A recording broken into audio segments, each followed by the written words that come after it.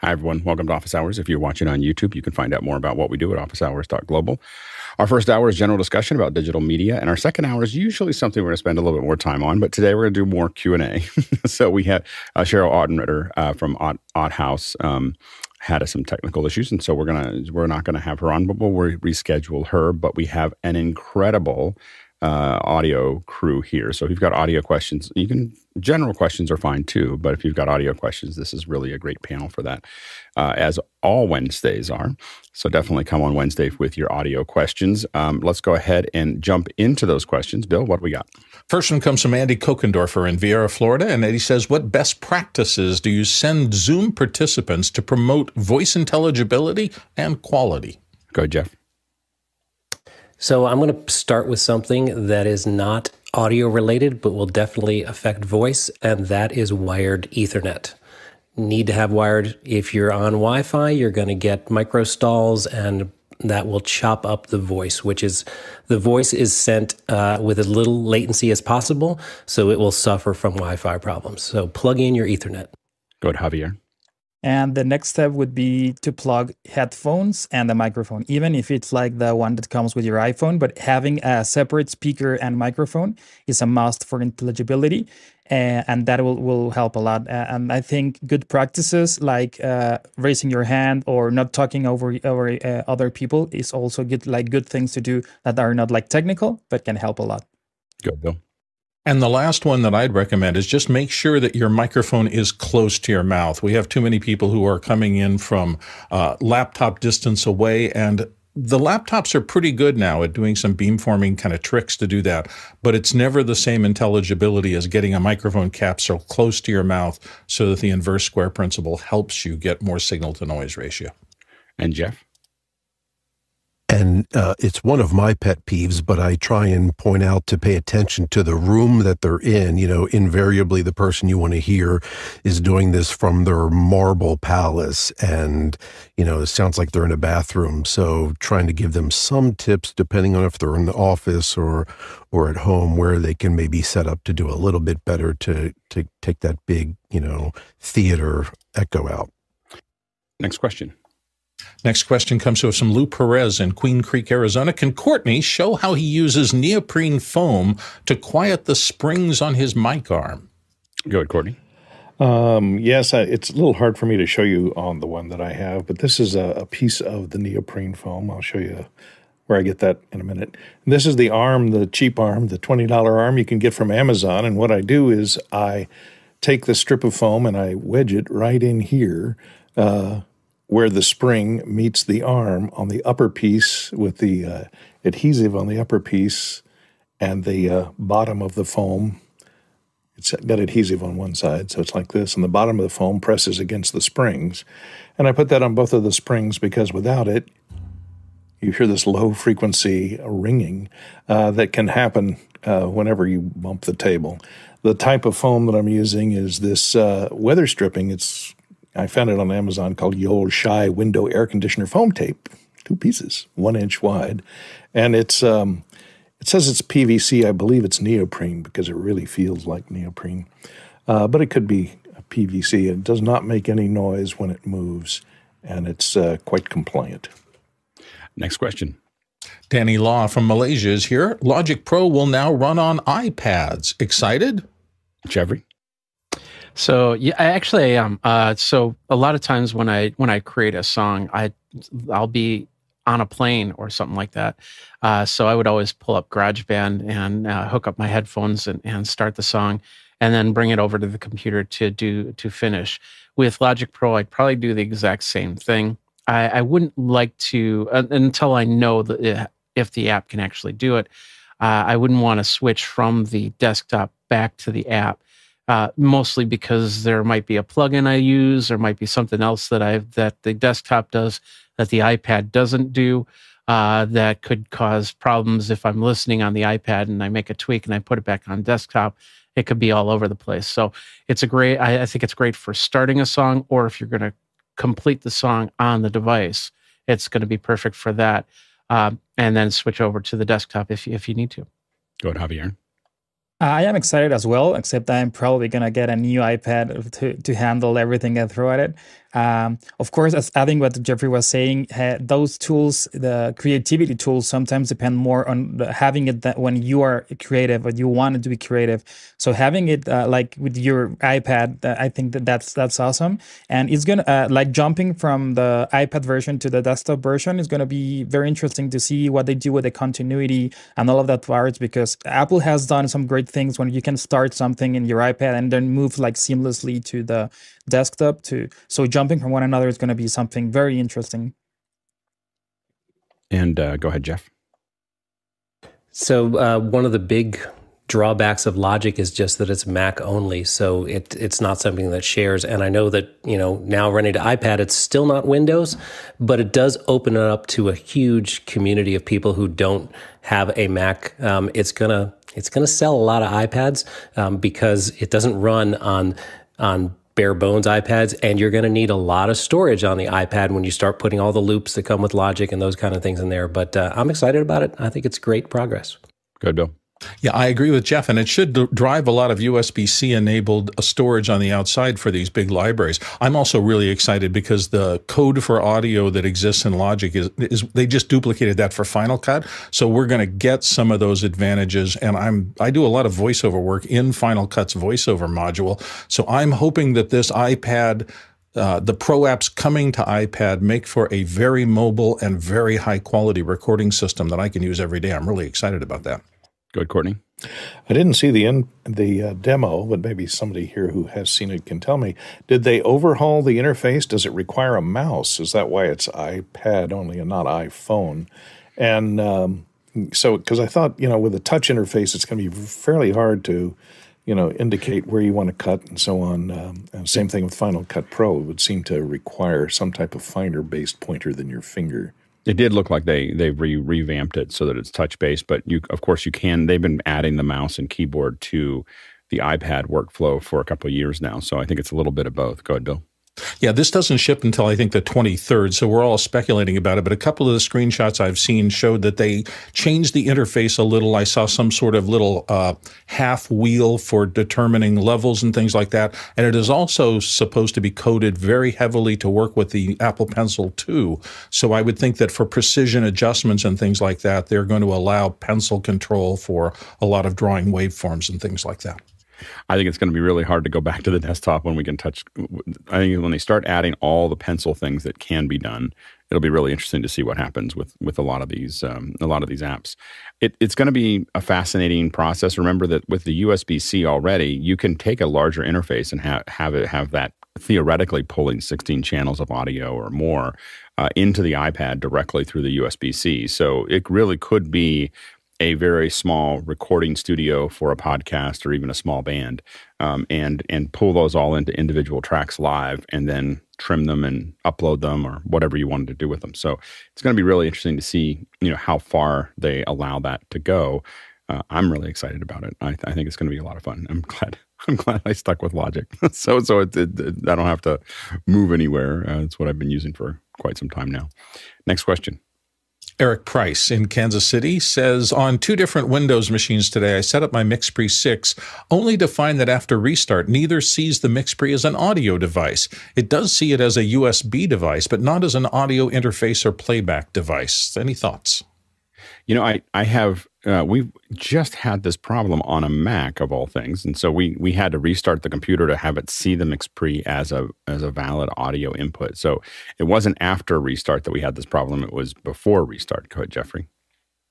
So I would first of all make sure that you have a good audio cable, USB cable on there.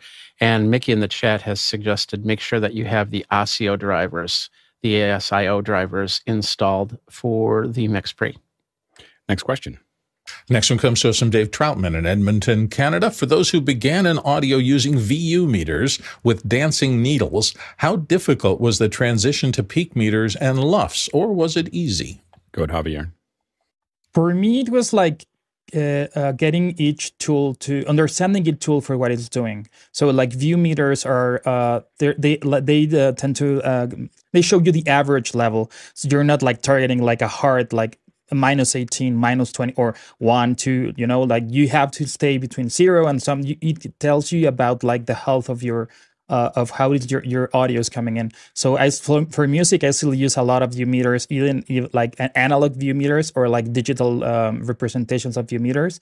And for me, peak meters are more like you want to know where it's hitting, so you don't go over a certain level. It's not like an average thing. And the LUFS is more like a mastering for me, like what's like your final level, so like everyone hears at the same level. So like different tool for me. Go ahead, Marty. If you're used to driving a large pickup truck and then you get into a high-performance sports car, the difference in dynamics and responsiveness is totally different. So the switch from analog to digital was kind of like, very similar adjustment. Analog is very forgiving. You can over-modulate it without actually producing any audible distortion, but digital is not the same way. So the LUFS system gives us a lot more information to go by about about the peak energy of the signal, the average energy in various grades. So it's, as Javier said, understanding what it is, what it's showing you, the information it's showing you, is the key to actually using it well. But yes, it is an adjustment, but it's a good adjustment to make. Yeah, go ahead, Courtney. Yeah, I had a little trouble because growing up when I was a boy, coming up through the production sound in film, we were used to the Nagra, which had a modulometer, and this is what it was. And the tone was set at -8 dB. It wasn't really a VU meter. It was a modulometer. It was your percentage of modulation in dB. And so it's kind of like a LUFS meter, but slower in response. So we had to get used to a whole different set of values because we would always set -8 dB tone at the beginning of each tape. Once we went to digital LED-based meters, it was nice because then they could put a peak hold so that you could see the instantaneous peak, and that LED would stay on for a length of time while the rest of it would modulate back and forth as the sound came in. So you could see how high it peaked without having to look constantly to try and figure out where the LEDs ended up, 2 seconds ago, because you could see the peak. So it was a lot easier in that respect. You go ahead, Jeff. So with meters, we sort of have two separate problems. One is we need to know the absolute peak, because that is something that affects distortion through our systems. And we also need to know the average level, because our human hearing, we tend to judge things on their loudness based on the average level. So we want meters that average over time. And the VU meter did the averaging simply by the physical ballistics of having to move that needle. So it took time for that needle to move. And then they added, you see, a little peak LED that gave us an indication of when things were really high peak. The other thing that we didn't get with any of these meters, even when we went to the digital version, so PPMs used the bar to show you average level, and that would move slower, generally around 300 milliseconds. And then you had a peak that was more instantaneous. And as Courtney said, you had a peak hold there. What LUFS give you is now VUs and PPM meters are they don't care what the frequency is. But human beings, we hear different frequencies at different levels, as we talked about weeks ago with psychoacoustics. So a LUFS meter is compensated for human hearing. So things that are really sensitive for us, sort of in that 3K to 5K region, those will push the meter more than, say, something like 30 hertz, because our ears are not sensitive there. So a LUFS is closer to the holy grail of being a meter that reads like humans hear. And beyond just the difference between LUFS and peak and so on and so forth, one of the other things that really makes a difference is being able to see these over time. So if you look at this image here, let's see if I get this here. So what you see here is we've got a couple different rooms all being streamed at the same time. And what I'm able to do is over here, I can look at these, and this is the history meter. This is using Spectre, but you can get a couple other ones that do this. And so I have a couple things that I'm looking at for each one of these. I have a Lisieux meter that tells me that whether I'm in, if the polarity goes out with what's going on, this will turn sideways, and then I know I'm in trouble. And then I have a spectrogram and spectrograph. And so this is basically, this is looking down on this breakup. And what I can see is little lines. If I've got a line buzz or something like that, I can look at it and just see that that's actually happening. This one was just key, though. This is a levels history meter. And you can see when this is all green, when I see a lot of green here, that means that my levels are right. I can tell that this one's probably just a little bit low, on that. And so, but I don't have to listen to all of the rooms to know that. I can just look over at the meters. Once you get used to that kind of view of things, it's really hard to go back to something that's analog. Like you have so much data. And when I'm doing a stream, I always have some version of those kinds of meters up. A lot of times we do a lot of stuff in 5.1, and so a lot of times we want to see all those levels across all those channels, and so it's pretty important. Next question. Fred Eric Eckert in Bad Herrenalm, Germany says, unfortunately, the Sony FX30 has no remote shading option as the Blackmagic cameras do via the ATEM. Could the color box from AJA be a solution? Yeah, the color box looks like a really great product. I haven't gotten to use it yet. I'm actually going to see if I can get one to test, soon with my FX30. But it looks like a great product. It's pretty expensive. It's cost as much as the camera. So it definitely will give you a ton of control. You may find that the 12G bidirectional Blackmagic can also do some of that work. It does a LUT. So you can, I think, put a 33-point LUT into it. So if you want to do that color correction there with a LUT, you could do it with that. I think that the color box will give you a lot more tools, but at a higher price. So those are the things to think about there. Next question. Andy Kokendorfer in Viera, Florida is up next. Thoughts on the Golden Age Pre-73 Mark III as a preamp for an SM7B. Thanks. Go ahead, Jeff. Haven't used the Golden Age. It is a clone of the Neve 1173 preamp. So it's a single channel pre with instrument input and mic input, but it has 80 dB of gains. So you're in good shape there for the SM7B. And as clones, they have a pretty good reputation. Next question. Zach Jeffers, in Spokane, Washington, says looking for a small network router and access point for in-field streaming and remote Wi-Fi video streaming devices, and he's looking for iOS SRT. Locations will be in sun, sand, and weather, so it needs to be pretty robust. Recommendations. Go, Jeffrey. I like that. Another Jeff. I've talked about this several times. This is the GL iNet, which is a great little portable router. Some of the features on this are the fact that you can actually power this via USB, so you can plug this into a little unit or something like that, or plug it straight in the computer, and then you can use the Ethernet. These are 1 gig Ethernet. The newer version actually is Wi-Fi 6, which I highly recommend. Don't get Wi-Fi 5. It just doesn't make any sense anymore. But Wi-Fi 6, and the best part about this is you can hook this up into a hotel, connect up to their Wi-Fi. If they have like a login page, you can go through this, and then all of your devices will be connected to that. And then the other thing is, if you need more Ethernet ports, then I would highly suggest getting an unmanaged switch or a managed switch for that matter, to route between there. But another cool thing about this is you can actually have this plugged in to each and every single device, and then they can talk back and forth to each other. So the GL iNet is what I recommend. Yeah, and the thing that we've used the most in the past have been the Peplink series, and so Peplink specifically, I think the MaxBR series are the ones that we've used. This is going to give you a lot of control over building, routing, lots of complex architecture that might mix in a handful of modems. There's some bonding solutions that Peplink has as well, and so I mean, when we've done streaming in the field, that has been our primary router. To make all of those things work. Next question. Gordon Lake, Los Angeles, California. In a video production setup with 20 devices on the network, 6 of which use Dante, can audio be expected to flow smoothly without any special configurations? Go ahead, Jeff. I would say that depends. Are you talking about 6 Dante devices which are sending stereo audio at 48 kilohertz, or are they, sending 64 channels of audio?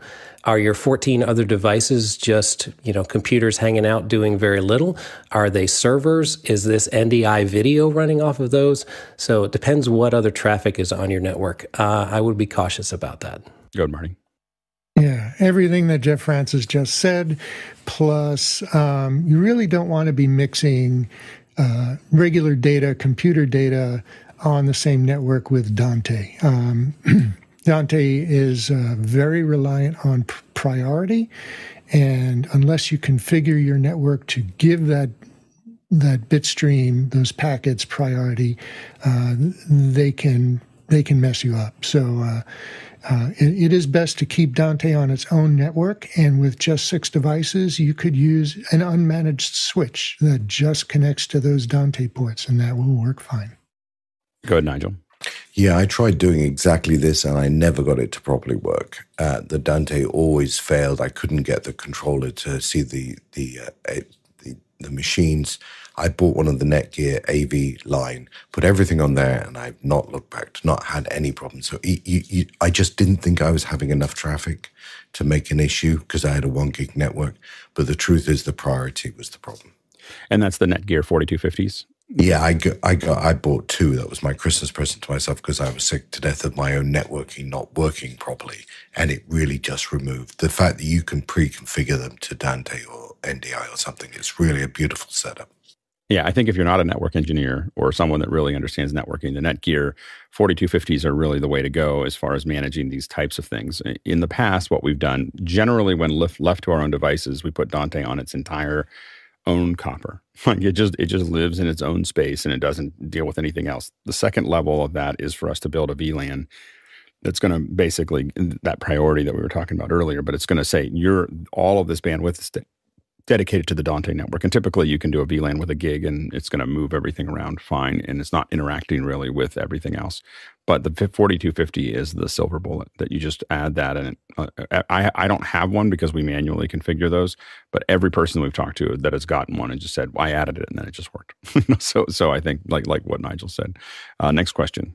Simon Ray in the Midlands in the UK says, does the panel have any thoughts on why I don't get any sound from my AfterShokz OpenComm headset when set to stereo mode, but it works fine in mono mode? Is there background information for this there is background information for his issue in the Audio General channel on Discord. Go ahead, Jeffrey. Well, I didn't read that from the Discord part, but with the OpenComm, and it really depends on what app you're using. If you're using it with Zoom, for example, and you try to use the microphone and the headset at the same time, and you use that in stereo mode, it will not let you do that. But if you go into stereo mode with the headset and then use a different microphone, you'll be able to continue with the stereo mode. Second thing is these devices pair with 2 devices, and when you're on the iOS, it has that ability to switch back and forth and understand what you're using it for. But with the desktop, it doesn't assume anything. So that's what's happening there. Go ahead, Courtney. I'm not familiar with that device, whether he's got the wireless version or the wired version. If it's the wired version and it has a TRRS plug on the end of it, most computers now detect whether there's a microphone involved or a headset involved. And the wiring is different between just stereo headphones, which is TRS, and TRRS, which is left, right, and microphone. So check the connector that you have it on, if it's TRS or TRRS, and you may have to change the mode of your sound card or whatever you're plugging it into, if it is a wired version, to make sure it delivers stereo to the right pins on that TRRS. Otherwise, it may just treat it as a microphone and mono headphone. Next question. Vincent Alvarez in Bellingham, Washington writes, need a mic setup for Zoom, but the user doesn't want too much tech. So I'm thinking USB. In an occasionally noisy office area, there's an outside street noise issue. So good side rejection is on his list. Budget's about $700 plus, and he's looking for an underslung arm. Go ahead, Javier. It was hard for me to think about a 700 solution for someone that's not technical, because I think you can get cheaper solutions, because if you start adding things like better things and like more professional things, you're gonna get someone not technical like off the rails. So I would go with an MV7 USB. It's gonna be a good solution. You can get an ARM and you can save yourself like $500. If you can go like a step up, I would go Heil PR40 and a 2-channel interface that has knobs for the gain and for your headphones. Go ahead, Jeff. So one of the things I like about the PreSonus Revelator, now I use the interface, but they have a USB mic, quite inexpensive actually, but it's the software that really makes a difference. So if someone is able to set this up, and presumably you or someone else is going to be setting this up for them, let me just show you real quick. And I know, there's the new NT1 that probably has similar stuff, but what it has is amazing, and you can hide a lot of it with a simple interface that just has some presets. But for anyone more technical, or for anyone that is setting this up, I mean, it's got a full rack of all these effects. You can set a gate, you can set EQ, you can choose different types of EQs, compressor, you can choose, which is your favorite compressor, and you can set all these individually, limiters and voice effects. I mean, the sky's the limit. And then once this is set up, or a couple presets, you hide it and either launch it automatically or let them just choose from a couple easy presets and never see this stuff again. But de-essing, you can tune a lot of the room with these tools. Yeah. Go ahead, Jeffrey. Oh, I'm also a big fan, of course, the MV7. It's all about that. For me, for somebody like this, it's all about the hybrid microphone. So if you want to go USB, you can go USB. If you want to switch over to XLR, you can switch over to XLR. Undersling arm, you can get the Elgato. I use the Vivo undersling arm. They're under $100, so that's pretty easy peasy.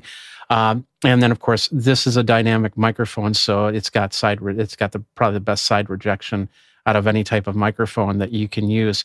And then you can spend a little bit of money on doing a little bit of treatment to try and continue and drop out some of the sound off of the side there. So that's where I would go with that. Yeah, we've been really successful with the MV7 and an Elgato underslung arm, the low profile LP. I think is what's Elgato LP, but the MV7 has, we've tested a lot of mics, and sent most of them back. And the MV7 as an all-around has been the most successful for us. Next question. Danny Law in Malaysia, and here on the panel, what's considered as a poor soldering job on audio connectors? Oh, let me count the ways. Go ahead, Marty. Yeah, soldering is an essential tool. If you have to go out on location and you've got mic cables or any kind of cable that is field repairable, and having a soldering iron is always a handy thing. So looking at what it takes to do a good soldering job, you can look at the terminals to see if it's a good job or not. And across the bottom of this chart here, you can see what is a good soldering joint on the left, and then examples of bad soldering joints. And when you look at an actual solder joint, now I couldn't find a picture of a bad XLR soldering joint, so these circuit traces will have to do.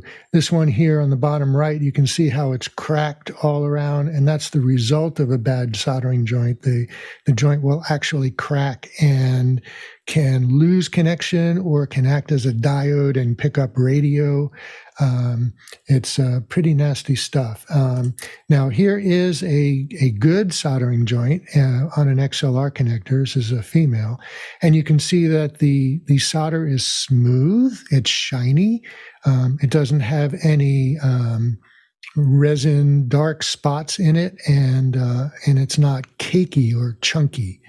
And the way that we do this is to what I do is I heat the terminal first and then apply solder to it and let that flow into the terminal. And we call that tinning, right? And you want to put a fair amount of solder there, but you don't want to overfill the cup.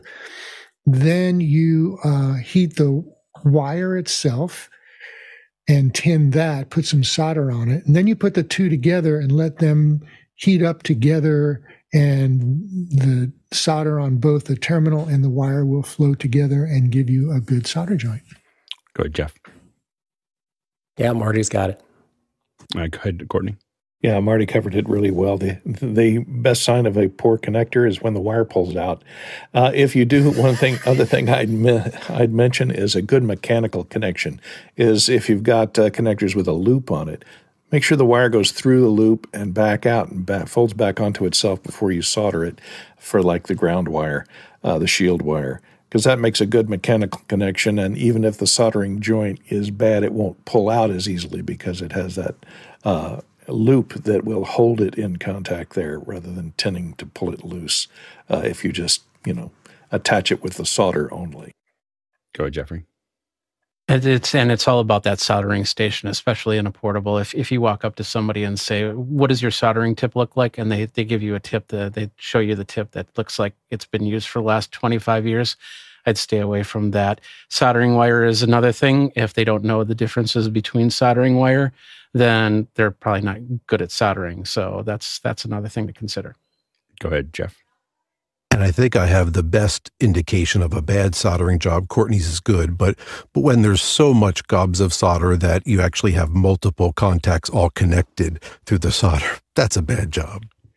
Yeah, and one of the things to also look at on the other side of it, you may see something that's soldered well, but you also want to look for heat damage. So if you're doing too much where you heat up that connector, you'll see discoloring on the surrounding areas, and sometimes you'll see bubbling on the actual cable, and so those are things you want to watch for too, because you want to make sure you have a good solder, but you don't want to. If you overheat things, you may get something that looks like a good solder, but there's all kinds of other damage that may have occurred during that process. A lot of times, I used to do this all day, and so if I think about the connector, and I was using smaller connectors than XLR, so they'd come up and they'd swing up like this, and I would try to fill this belly right here, with in what Marty was talking about, and then I'd have it tinned and bring it all the way down, and I wanted my wire generally to tap against that, nearly against the bottom. I'd pull it back up a little bit and then close it up, and then do that 25 times. Next question. Scott Mueller in Germantown, New York. If I'm contract content creator and creating works for hire for an organization, and I have subscriptions to Storyblocks or Adobe Stock, does my individual license carry through to my finished product for them to post? I think it does. I think actually, if you're using it as a component, what you really get in a tricky part if you're selling the image itself. But if you're using it within production, I think that you're probably in the clear. I'm not 100% sure. You do want to look at the licensing for each photo. So, for instance, if you buy something from iStock or other things, some of it is for editorial and some of it's for commercial, and you have to be very careful. It's less about whether you use it for another client or not. That's kind of the expected use case for most stock photography, is that the company buying it is not the company that is going to use it. That's a relatively common thing, but you have to be very careful of what that licensing. You have to read the licensing, because sometimes it's really inexpensive because it's only like Pond 5 is like $5, and that looks great. And then you look at the fine print, and that's like $5 for your own use. Like if you want a full commercial international use, it's like $350. And so you just have to be careful of what those are. They tend not, unless you do something egregious like sell their images, they tend not to come after you, because everybody's fear is exactly what you're afraid of, and that will ruin their business. So they're not, if you're doing it in good faith, you're probably okay, but you do have to be very careful of that licensing setup. Go ahead, Bill, real quick. Entirely what Alex said. I have had one circumstance where a licensed image that I had and I paid a modest amount for, some other company decided they loved it and they negotiated with the stock house and paid them a lot of money for exclusive rights to it. And then I got a letter from them saying, hey, we have to talk about this.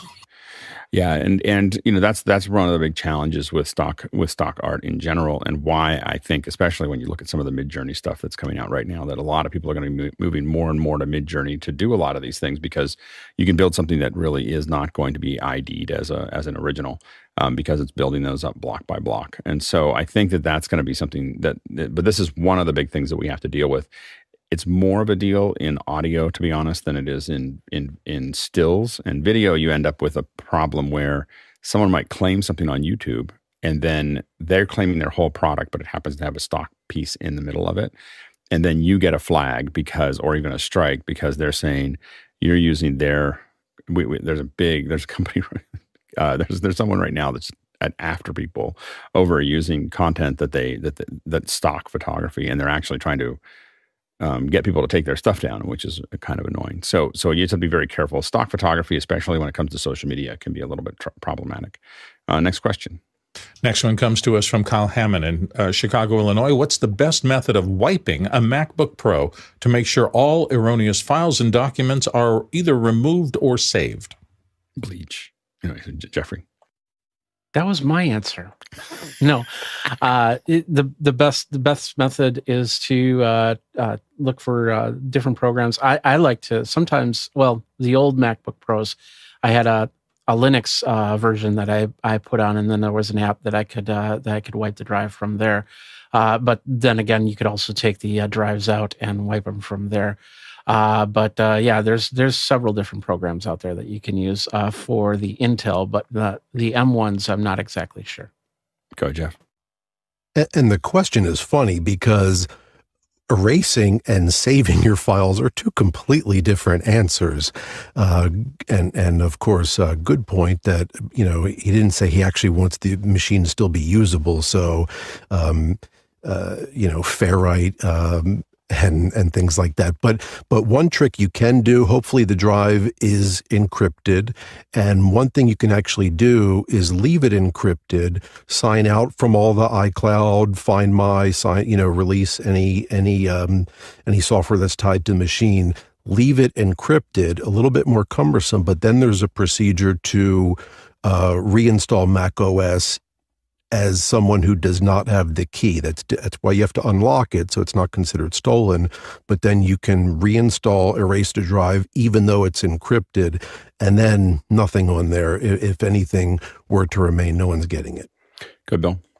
There's also some commercial products. I've used Clean My Mac for a long time, and one of the things that it does at the end of life of a unit, it'll go in and do a deep level, sometimes very deep second and third level erasure of everything on there, including, sometimes that takes hours and hours for it to accomplish that, but that's another option if you want to make it easy. It also has a lot of tools to just keeping things tuned up and letting you know what could be going on in the background. And a lot of times you're using an external boot drive or an external USB-C or USB device to wipe the drive completely, so that it can go all the way through it. So that you might use a boot drive to do that wipe. And what it's doing is basically doing ones and zeros until it finishes all the way through. Next question.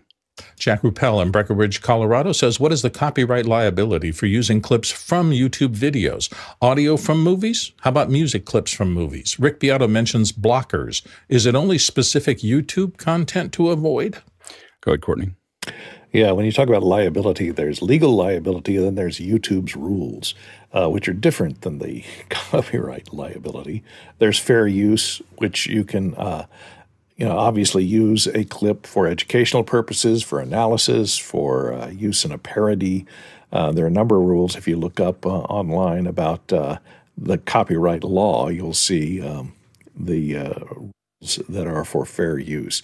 But YouTube works in a different fashion. They have bots that detect patterns in music that'll even detect, just somebody doing a cover of an unoriginal song on a different instrument with a different voice, etc.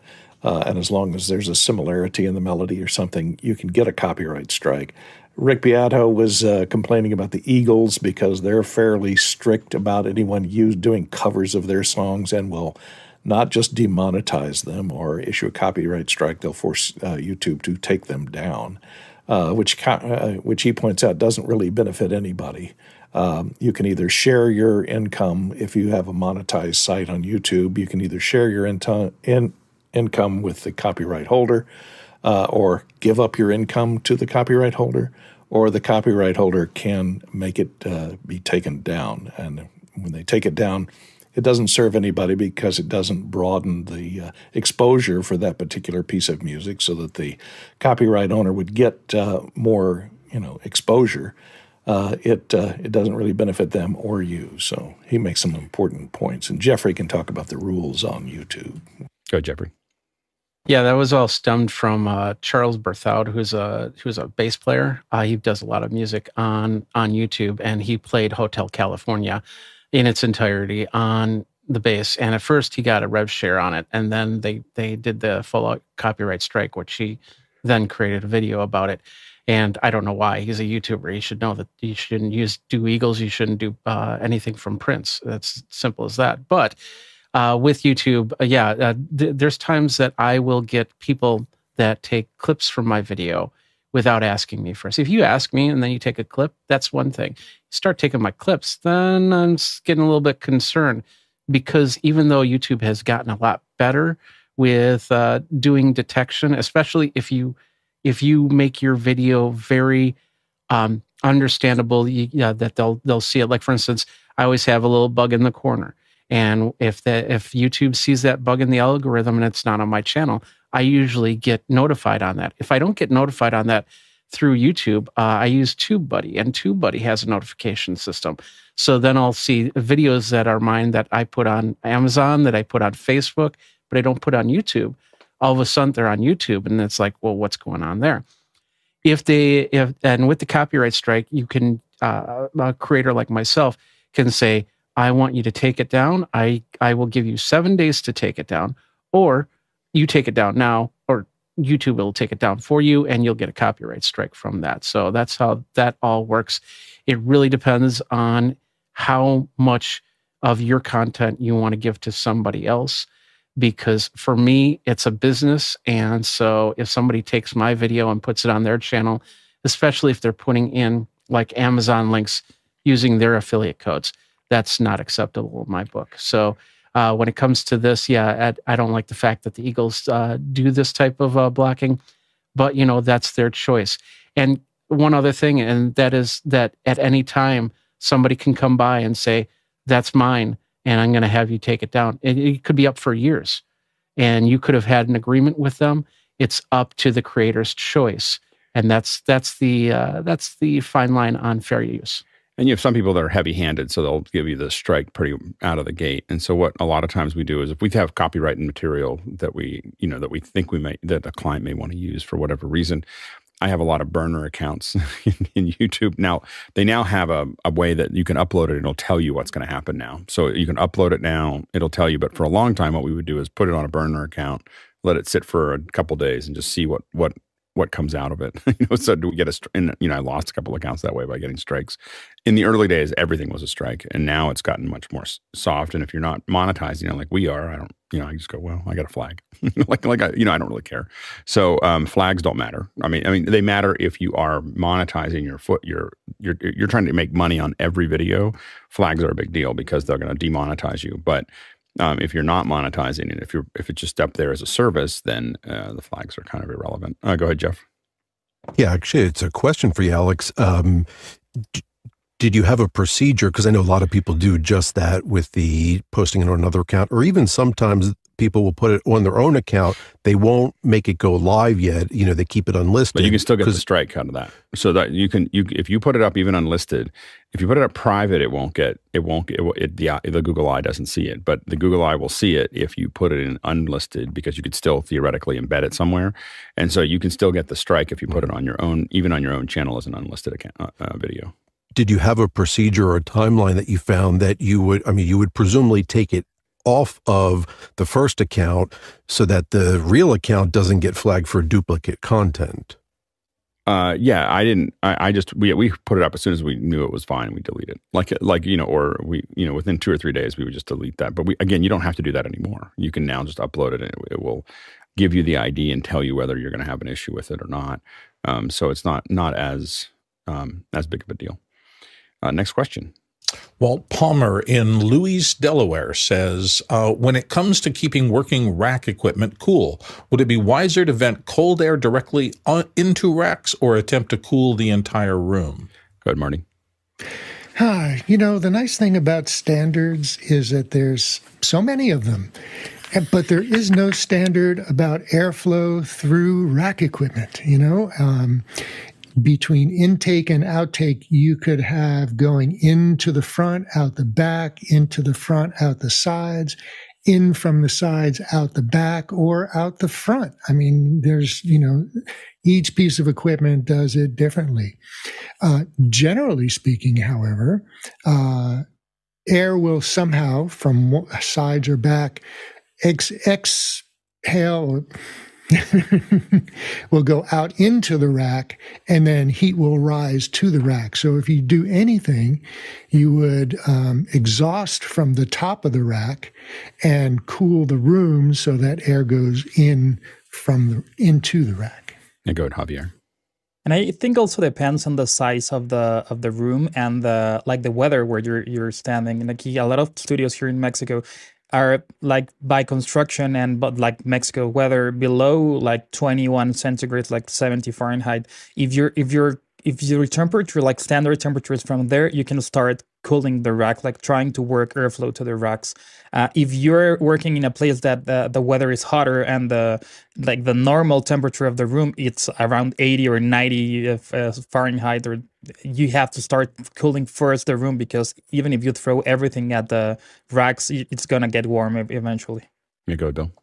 Walt, thanks for bringing this up, because one of the things I spent more time on than I ever thought possible as I got into studio types work. When I was building my studio, the air handling equipment took way more time than I ever thought it would. And even on the smaller levels, I work in voice booths a lot. And so airflow in those are very complicated because, warm air is going to rise. And if it's getting hot in there, and I was working in Phoenix for a lot of my career, so the outside is very hot, you want to be pulling that hot air from the top as opposed to injecting anything from the bottom. So you usually want to vent at the top and bottom. And then it switches around when you get into the cold weather months, because the warm air is going up. And if you're still venting from the top, you're venting all of your warm air out and you're freezing in the thing. Air handling is tricky, and you do have to pay a lot of attention to it. So I love the fact that you asked this question. Thanks. Go ahead, Courtney. Yeah, it's been covered pretty well. Intakes at the bottom, outputs at the top, because warm air rises according to the rules of convection. And the other thing is, if the ambient temperature in the room rises above about 80 degrees, then airflow may not even help, because some things will not be able to give off. Depends on the temperature at which the devices stop working and what type of heat sinks they have on them, et cetera. But it may not be able to remove heat from the unit itself if the ambient air temperature is too high. So cool the room too. Yeah, we do the best we can. If we're going to put it in a permanent location, we want those racks to be in a smaller room that we can cool the entire room down, and that it has individual controls. So if you're in a large building, you got to ask for a thermostat, and a specific routing for the AC to make that actually work. Again, we put stuff into it. When we're portable, a lot of times we are trying to put it into a closed environment where we can do that, but that may be where we're sitting. But it also, sometimes we put it into a rack that's closed and then feed AC into it. We've had those issues in the past where we had to do that, where it's actually oftentimes a noise reduction case that's totally closed, except for some vents at the bottom, and then we just put an AC unit and just feed it right into it. You do have to be careful with that, and you have to test the AC unit because you don't want any condensation. So that's the only thing you have to think about. Next question. Zach Jeffers in Spokane, Washington, suggestions for shading in a low-budget live stream setup where inputs are either Zoom, budget cameras, or cameras that are sending flat profiles and so forth. It really depends on what you're using for your edit system. So things like OBS and even Mimo and many others will have their own proc amps. So they can actually do their own shading, and you can do minor changes in exposure and even color. A lot of hardware switchers don't have that, so you have to kind of think about what you want to do. It depends on what you're, especially when you're using Zoom and budget cameras. that gets to be really hard. I mean, what we're doing to shade this is a really expensive solution, the FSHDRs. That's the thing that you want to think about. The zoom part is the hardest part. The budget cameras, you can add these. We were talking about it before. The 12G bidirectionals, which are about $160 each, will take a LUT. So you can actually add a LUT to everything. I mean, theoretically, you do the same thing with zoom, but you could put a chart up and color correct to that, and then match each camera. And that might be the way to handle a consumer camera. That does add a little bit per feed, but it might be another way to do that. Next question. Next one comes to us from Jeff Francis in Columbia, South Carolina. Recommendations for 2 tabletop mics side by side for interviews. Fairly noisy environment. The talent's going to come and go on air, so we want to avoid lapel or headset mics. Go ahead, Marty. Yeah, I would say dynamic cardioid microphones. And however, if you can identify the direction of the noise, like if it's coming from an air handling system or one direction in the office, then you might be able to use a hypercardioid, and you just position the mics so that the no points are, rejecting from that particular direction. If you're using dynamic microphones, I haven't tried this myself, but I've been seeing some evidence that how the preamp is matched in terms of impedance. If you change the impedance, the input impedance on a preamp could affect how much ambient sound the microphone actually picks up, which is an interesting concept. There you go, Jeff. Yeah, there's a reason why, one of the reasons why the Shure SM7B is so popular, great dynamic mic, and also famously the internal shock mount that, will help against any of those table bongs. And, depending on your setup, of course, even though it would appear as a tabletop, much like Alex has his mounted, it doesn't mean that the mount has to sit on the table where it is going to get all of the, especially person is not familiar with working a mic, they're going to bang on the table and do all that other stuff when they're talking. So it's probably a good idea to not mount it onto the table or an arm that puts it in front of them, again, like Alex, where it appears to be tabletop, but a combination of all the above works great. Yeah, go ahead, Jeff. Yeah, I just wanted to answer Marty, where this is a lobby, so it's a noisy environment with people milling about in the background. So imagine it's a halftime show where you can see the audience milling around during intermission. Behind these people, one person who's a host who will bring other people in to interview, and they'll get up and down. So that gives a little more context, maybe. Go ahead, Bill. Yeah, I was just going to make a comment. One of the things that surprised me when I started using booming in interview situations is that somebody who would fiddle with anything on the table in front of them, they will never touch a hung directional mic over the front of them. For some reason, it's just in their head that I can't touch that. That's somebody else's equipment. So I would often use 2 stands and 2 directional mics overhead just to eliminate that fiddling process. May or may not work for you. Good, Marty. Yeah, and you might try short shotgun microphones rather than a cardioid. Specifically short shotguns, because longer shotguns are more sensitive to all of the reflections in a reverberant environment like that. So a short shotgun microphone could be a good choice there. Good, Courtney.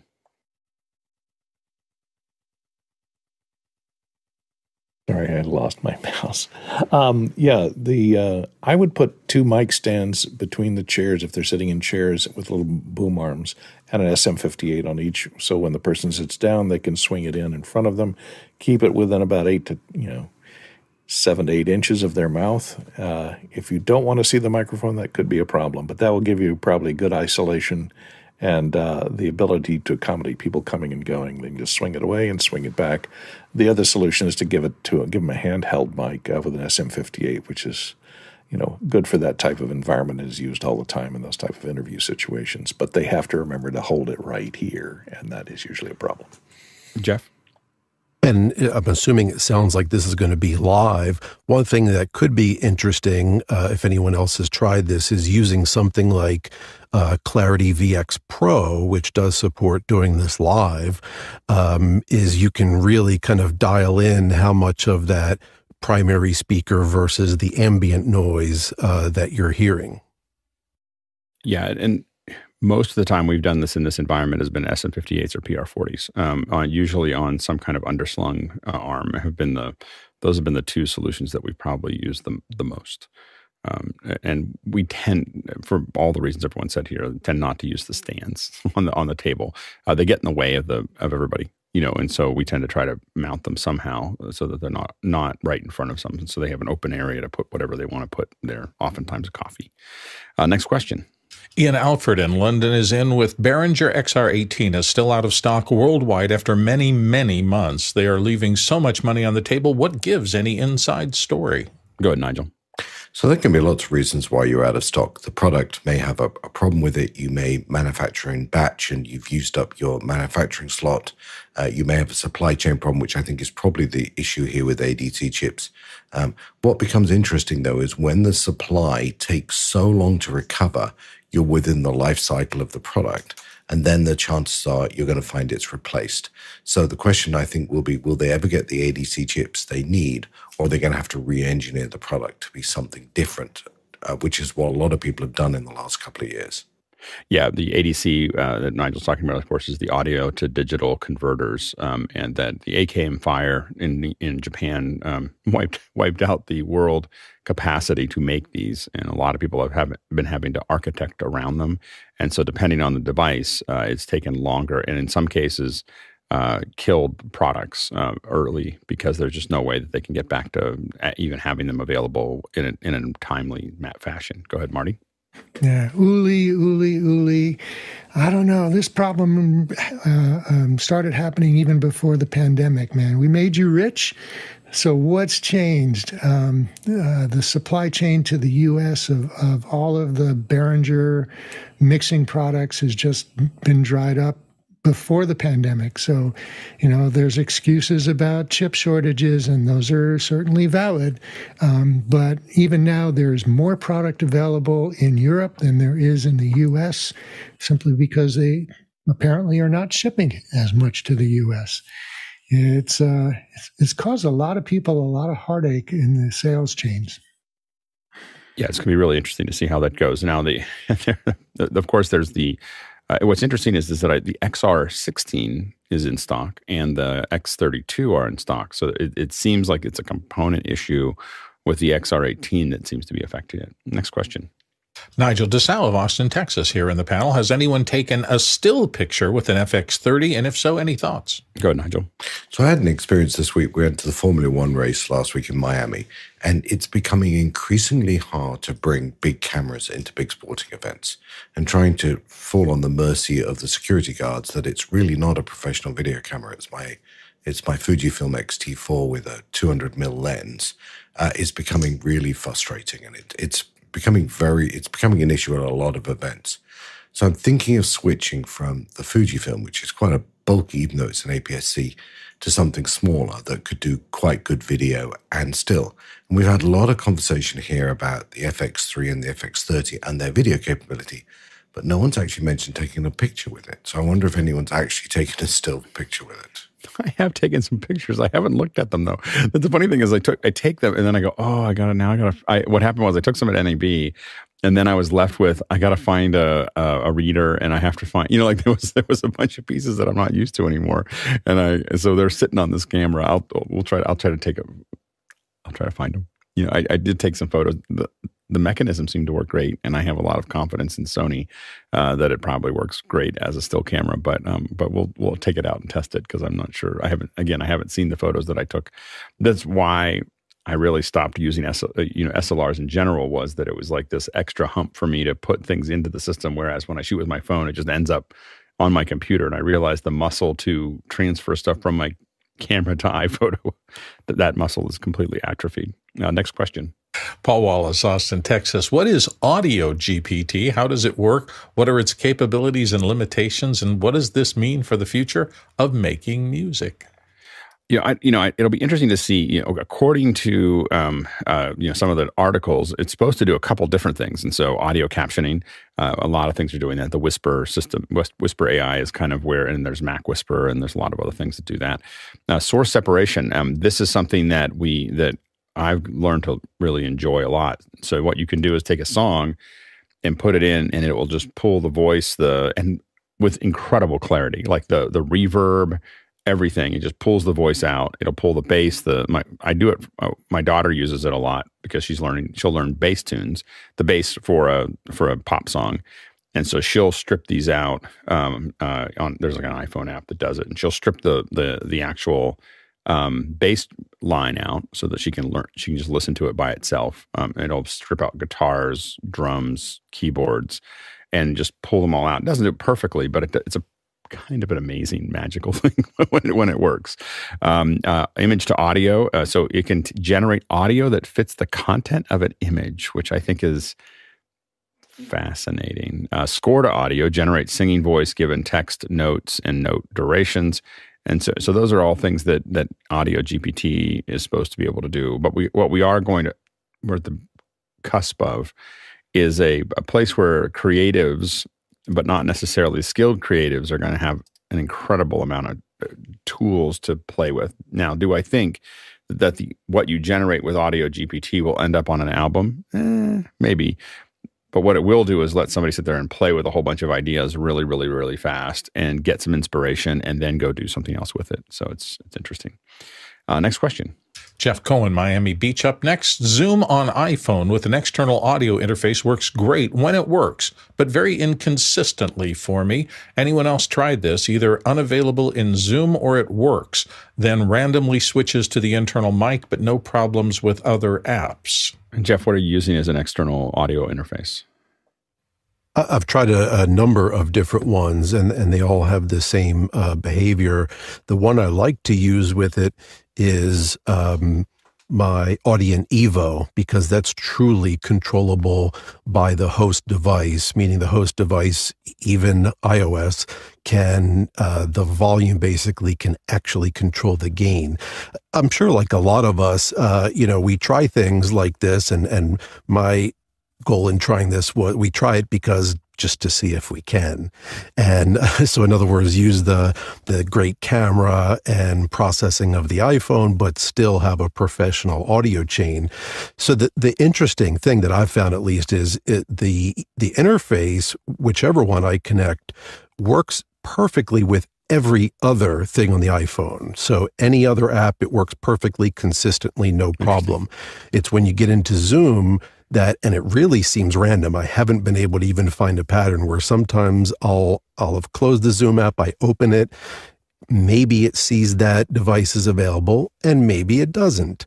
And then even if it does see it and I connect and everything's working great, again, seemingly random, I'm sure it's not, but then all of a sudden it'll just lose that interface and go back to the internal mic, and that interface is no longer available. Go, Jeffrey. Yeah, we did a lot of testing at NAMM, Ronnie and Simon and myself, when it came to this, because we were having a lot of problems trying to connect up the audio interface into Zoom that then went into the live view. Well, we used, I'm not exactly sure what he used for the interface, but then we ended up using the Rode microphones, and then we ended up using my Sony microphones with just a simple adapter into the iPhone, because the Rode did not have attenuation to it. So if it pushed into Zoom with the original audio on, then you had all the noise, as opposed to the Sonys, which would attenuate the sound a little bit. The biggest problem with the iPhone was trying to get that original sound to turn on and then stay on. And and I'm not exactly sure, Ronnie documented all the steps that you need to do that.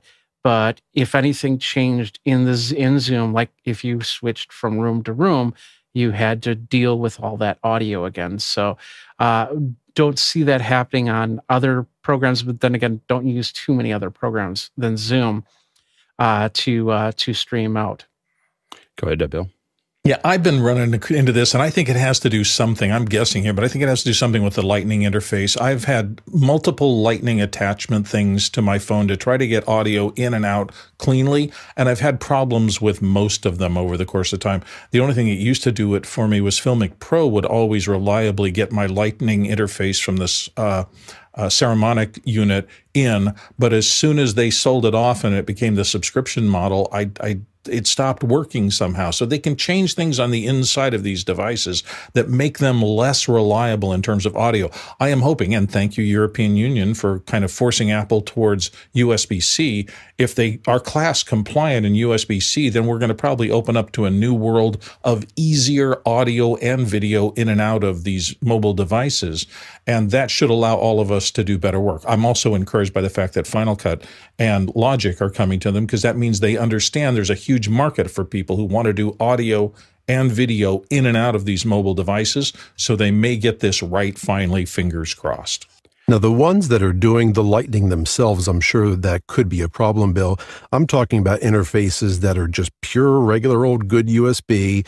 And, we use these Lightning to USB dongles. And as I've mentioned on the show a few times, you have to have both the official Apple one and a knockoff, because sometimes one works when the other one doesn't. So, of course, I've tried that. But as far as the interface is concerned, again, I've had every other app work perfectly. I can hear playback through the interface, and I can record with apps that just record audio. Every time they work with the connected interface, it's never a problem. It's only been Zoom for me, and very much like all the behavior Jeffrey mentioned as well. The one that I've been the most successful with in general is what Bill had talked about a little bit, but this is the Saramonic that I use, and this is a light to Lightning. So it's dual XLR to Lightning. So, and I use these with Lectrosonics. so these are, and so this is just XLR out of the Lectrosonic into, the receiver into this, and you attach them all onto the rig, and you have them all there. And this is to Lightning, and I haven't had any trouble with it attaching to anything over time.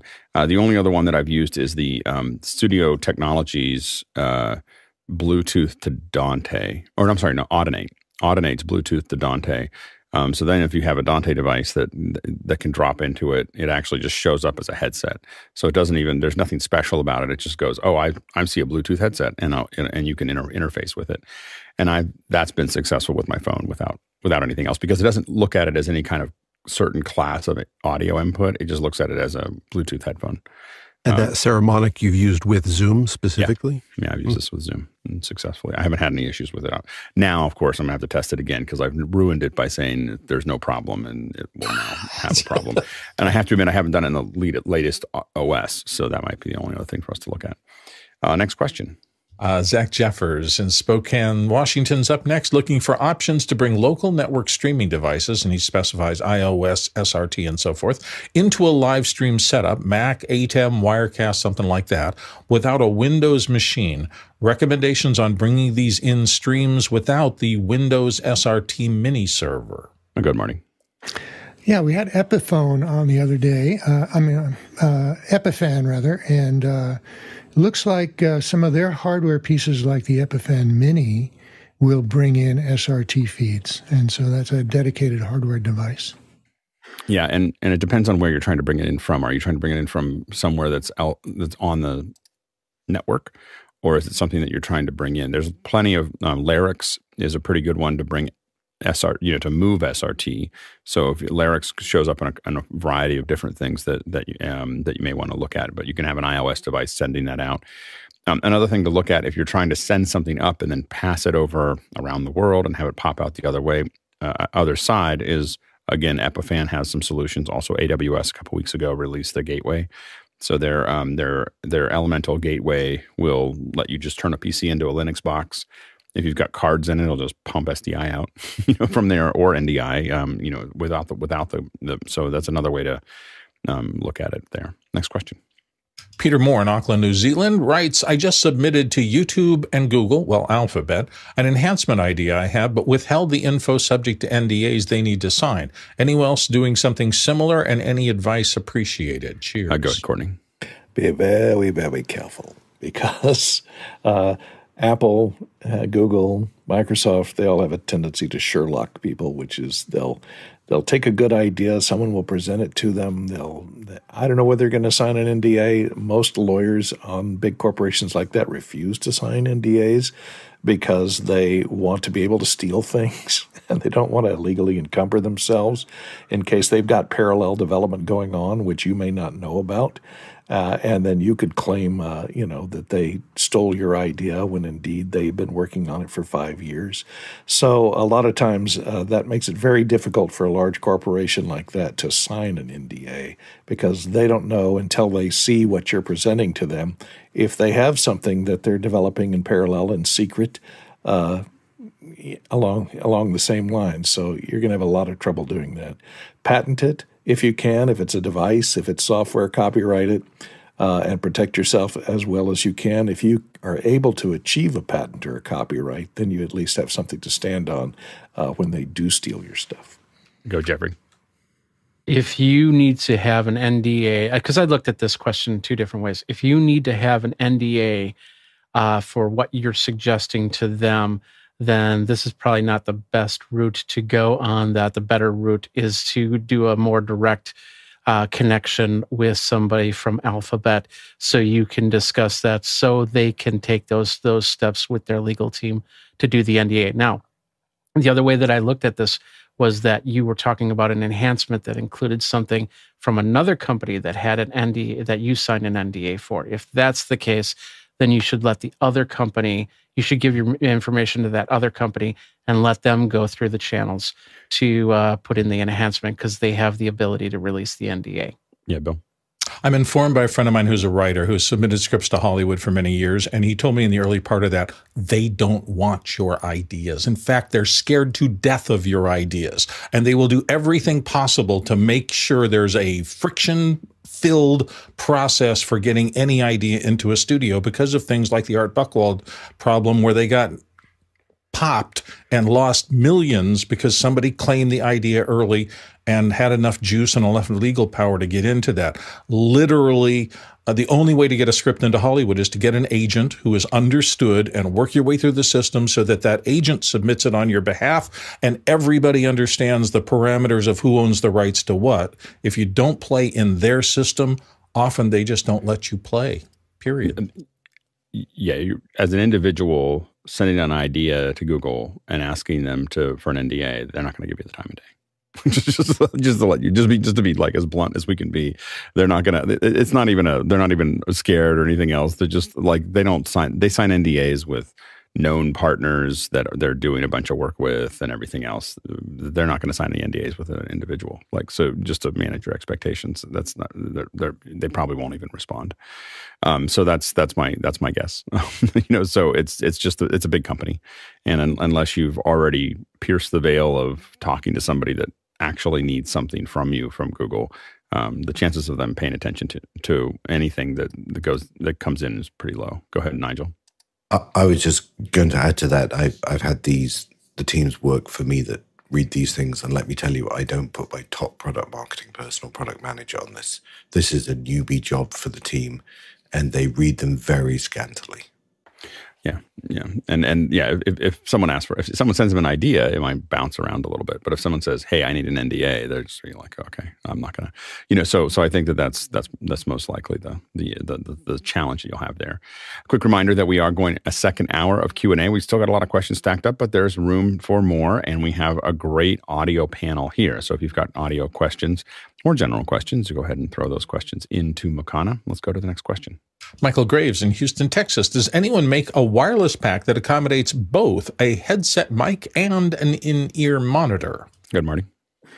Yeah, this is Zaxcom's area, and they have a device called the TRX FB3, which is exactly that. It's a microphone transmitter and an IFB receiver at the same time in one pack, and I would look them up. Yeah, the other one that we've seen is the Shure Microflexes. So the Shure Microflex Lav, transmitter, or their little transmitter. The Microflex line is not really designed for the highest end video audio. It's not like Zaxcom. Zaxcom is at a different level, but Microflex is really good for corporate, education, and basic broadcast uses. And what it uses the DECT platform, so it's a slightly more compressed platform there. But what it does is it'll have, you can have 8 8 of these little receivers. You just put them into the charging and push a button, and it'll just reorient them. It has a wireless receiver for those that goes straight to Dante, so it's very convenient for these kinds of things. And one of the things that it has that we like a lot, in fact, we've used these for comms at times, is a earpiece as well as a mic input. And so it's a standard, I think, TA4 mic input for sure, and with an 1/8" jack, and it works great for that. If again, I wouldn't do a concert in it, but if you're doing basic education and corporate, it works really, really well. Good, Courtney. Yeah, it depends on your application. If you're looking to use something like this for comms, of course, there are wireless belt packs made by RTS and Clearcom that are designed specifically for this, that have a microphone and earphone and a talkback system for talkback. But the quality of the microphone is, a lot of times, it's Vox, voice operated, or push to talk only. And it's not high quality at all. It's designed primarily for comms use. And when we use them for comms, we use them for shows as well. But when we use them for comms, it's because it gives us an ability to do a much lower profile back and forth. So we can have somebody who has something that's like nearly Secret Service level, low profile, as opposed to the big belt packs and so on and so forth that we tend to get with regular comms. So for executive things, we find that it's pretty useful. Next question. Zach Jeffers in Spokane, Washington. Has anybody used the TP-Link Omada line of network gear that directly competes with the Ubiquiti UniFi line? It looks like a good alternative. I have inconsistent stability experiences with UniFi. Yeah, I haven't used the TP-Link, that line of networking. I'm not sure if anyone here has. The Ubiquiti lines, a lot of people here have been pretty happy with. I think a fair number of folks have the Dream Machine, which is that line and that run. And I'm not sure if that's the same UniFi line that you're using. I have an Amplify in my house that I'm planning to replace, so I wouldn't recommend that. So it's a little rocky. But the UniFi line, it's interesting that you've had issues with it, because a lot of people in our group are using some version of Ubiquiti's solutions. Next question. Next one comes from Funchak Darji from Dharamshala, India. Namaste, he says, from India. Does the panel carry spare power supplies for their ATEM Mini Extremes? And if so, which brand? Thanks. Go ahead, Jeff. Well, I haven't until now, but this has made me think, yes, I need to carry an extra power supply. So I'm going to start trying some out. But it's a pretty standard 12-volt supply. It's just the locking connector that's a little harder to find. And you don't technically, the locking connector is a nice to have. You don't technically need it. You can buy those with the barrel input without the locking connector and just stick it in there as well. So you just have to get the right diameter for both the internal and external part of that barrel connector. Go ahead, Courtney. Yeah, I was just quickly trying to find the amperage needed. Any 12-volt regulated supply should work okay, as long as it's well-filtered DC output. And you can find a lot of those online fairly cheaply, especially designed for running LED strip lights, things like that have 5 amps or more. And like I say, you don't have to have the locking collar, like Alex said, and just stick it in the barrel connector. I think it's 5.1 or 2.1 and 5.5. Yeah, and the general rule of thumb is that you want to always match your voltage. Voltage is important to match exactly, and the amps of the power supply have to be higher than the amperage of the amps that are available have to be higher than the device that is asking for. So you can if it's asking for 1.5 amps, you can connect it with a 3 amp as long as it's still 12 volts. Next question. Jeff Francis in Columbia, South Carolina. Recommendations for camera for side-by-side interviews. We'll need to change from the host alone to a 2-shot on air, so autofocus is preferable. Need good audio input, the camera body and or lens combo or camcorder, and he's looking for under $3,000 US. And Jeff, are you trying to have a PTZ bounce back and forth, or are you trying to have it be, is someone going to operate it? Someone will operate it most likely, but probably not a super skilled camera operator. Yeah. I have to say that I'm pretty happy with the FX30 that I'm using in this show right now. The autofocus is pretty exceptional. So as far as you won't have to do any focusing. unless there's a lot of, it has to rack between one or the other. And in that case, you literally just tap on the screen. You just go, I want that person in focus, and it'll pop them in. When there's two people that it could potentially have in focus, it's going to grab one of them. But and it's looking for faces. So it is going to ID a face. But you can see that, if I focus on my hand here and then I pull away, it catches up pretty quickly as far as that process. And real fast. Yeah, it's the fastest autofocus that and I finally, what happened for me is that I started using that FR7, and I had a test unit for the FR7 and got so used to autofocus I couldn't give it up. so just not having to be stressed about it. So I think. So what lens? The being best lens close. Yeah, I think probably a 24 to 105. There's a 24 to 105 lens that for the FX30. I think that is I think it's 28 to 105, 24 to 105. It's and it may put you, it could be really close to $3,000 for both of those together, but that's going to give you a pretty wide shot as well as a longer shot. I mean, the typical thing that you would do there is you want a little bit more than the 24 to 70 for those shots, because you're going to go back a little bit wider and then go in a little bit further, typically. And so that 28 to 105 or whatever gives you just a little bit more dynamic zooming, for it. Now it's an f4. It's not going to be an f2.8 or f1.4. So that anytime you do a zoom, especially with a Sony, you're going to, there's not going to be as many options on the on what the f-stop is that you're doing. But you do have a Super 35, so you're going to have that there. But at this point, I understand, the other, obviously the other one that would fit into this would be something like a Blackmagic, the Blackmagic Cinema 4K with 24 to 70 would do it under $3,000. You get a good show, but the fine focusing is the thing that becomes more challenging. So if you want something that's really going to have good autofocus, Sony is definitely the best autofocus out there, and then Panasonic is probably second from a video camera perspective at the moment.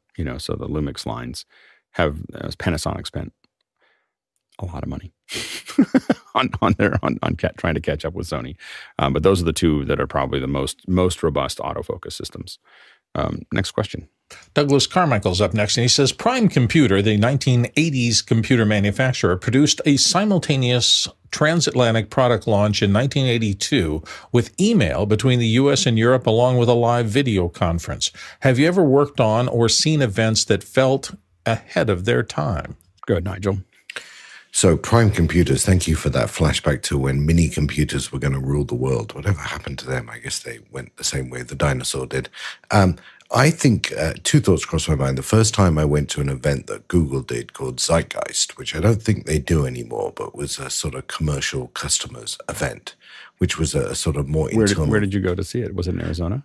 It was. Okay. Were you there too? I was. It depends on which said. Yeah.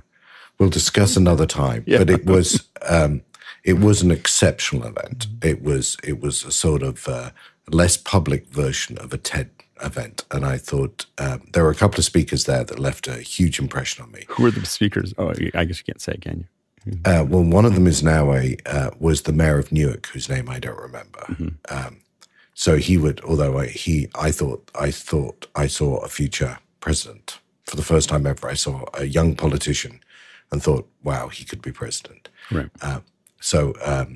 Don't remember his name now. But anyway, he was exceptional. So that event, I thought, was the first time I'd been to something of that scale where I felt I was really included in something, small audience. I mean, I used to go and do the All Things Digital events, and I remember those were great as well, particularly because it was the only time that Jobs and Gates had dinner together and it was fun watching who would be willing to approach that table and talk to them and who wouldn't. And, with only 300 people in the room, that was interesting. Long stories about that. The one piece of technology and teleconference I want to talk about was actually this thing, which was the Halo Room that HP did. And I first did one of these in, I think it was about 2005. And I have to tell you, it was the first time I actually got video conferencing in a productive way. And as far as we've come, nothing's quite recreated the experience of actually being in a room where the table you were in front of completed with the table of the people at remote sites. And you actually felt you could have a conversation without the start and stop. And that was the first time I saw that telepresence where I actually felt, you know what, this might actually work. Go ahead, Courtney. One thing I remember, I used to go to computer swap meets in and around Los Angeles to buy computer parts, et cetera, throughout the 80s and 90s. And at one in Pasadena, there was a swap meet in Pasadena one time, and there was a guy there demonstrating a virtual reality headset. Happened to be James Blinn, or Jim Blinn, who was a pioneer in computer graphics. And I think this was the late 80s, maybe early 90s, where he'd let you put on the headset. Shader. The Blinn shader is well known. Yeah. The Blinn shader, and let you put it on and walk through and turn your head, and it would be, it was basically what we have today in virtual reality, but 30 years ago. Yeah, go ahead, Bill. So for me, the one moment like that changed my entire arc was the first time I shot an interview on a DV camera. I'd been using analog up to that point, and I'd always had an expectation for the picture. And I took my little camcorder. It was a pro bono job for the Boy Scouts, and I was shooting a young gentleman, maybe 12, 13 years old, African-American, and he was in the gym, but we had darkened the gym because we were projecting stuff behind him. And I looked at the monitor, and I remember the day I looked at that, and I thought, my God, all the blacks are just perfect. He looks fabulous. This is so much different than all the analog video I've shot through my whole career. And I immediately said, I've got to sell everything. And I don't care what they're saying about digital online. This shot is way better than anything I've ever executed, and I didn't have to spend a lot of money on the equipment to get it. And I just knew digital was going to sweep the industry at that point. Next question. Zach Jeffers, Spokane, Washington, looking for ways to record on-source high SPL sources like high-performance engines and so forth. Thoughts on 32-bit devices and microphones that won't clip? Javier? Yeah, definitely you have to use, I would use a good recorder, like a MixPre that has a 32-bit. I would also take a couple of different high SPL mics, like there's like dynamics like the Sennheiser 421 that can handle I think 150 plus, or there are condensers like the TPA 4011 that also can take a lot of SPL. I'll try different positions, because sometimes capturing high SPL is also about where you place the mic, because you don't want to get just noise. You have to take the characteristics. So try different placements, and even different rooms or out in the open, experiment a bit. And I think with that combination, you can get good sound. Now go ahead, Jeff.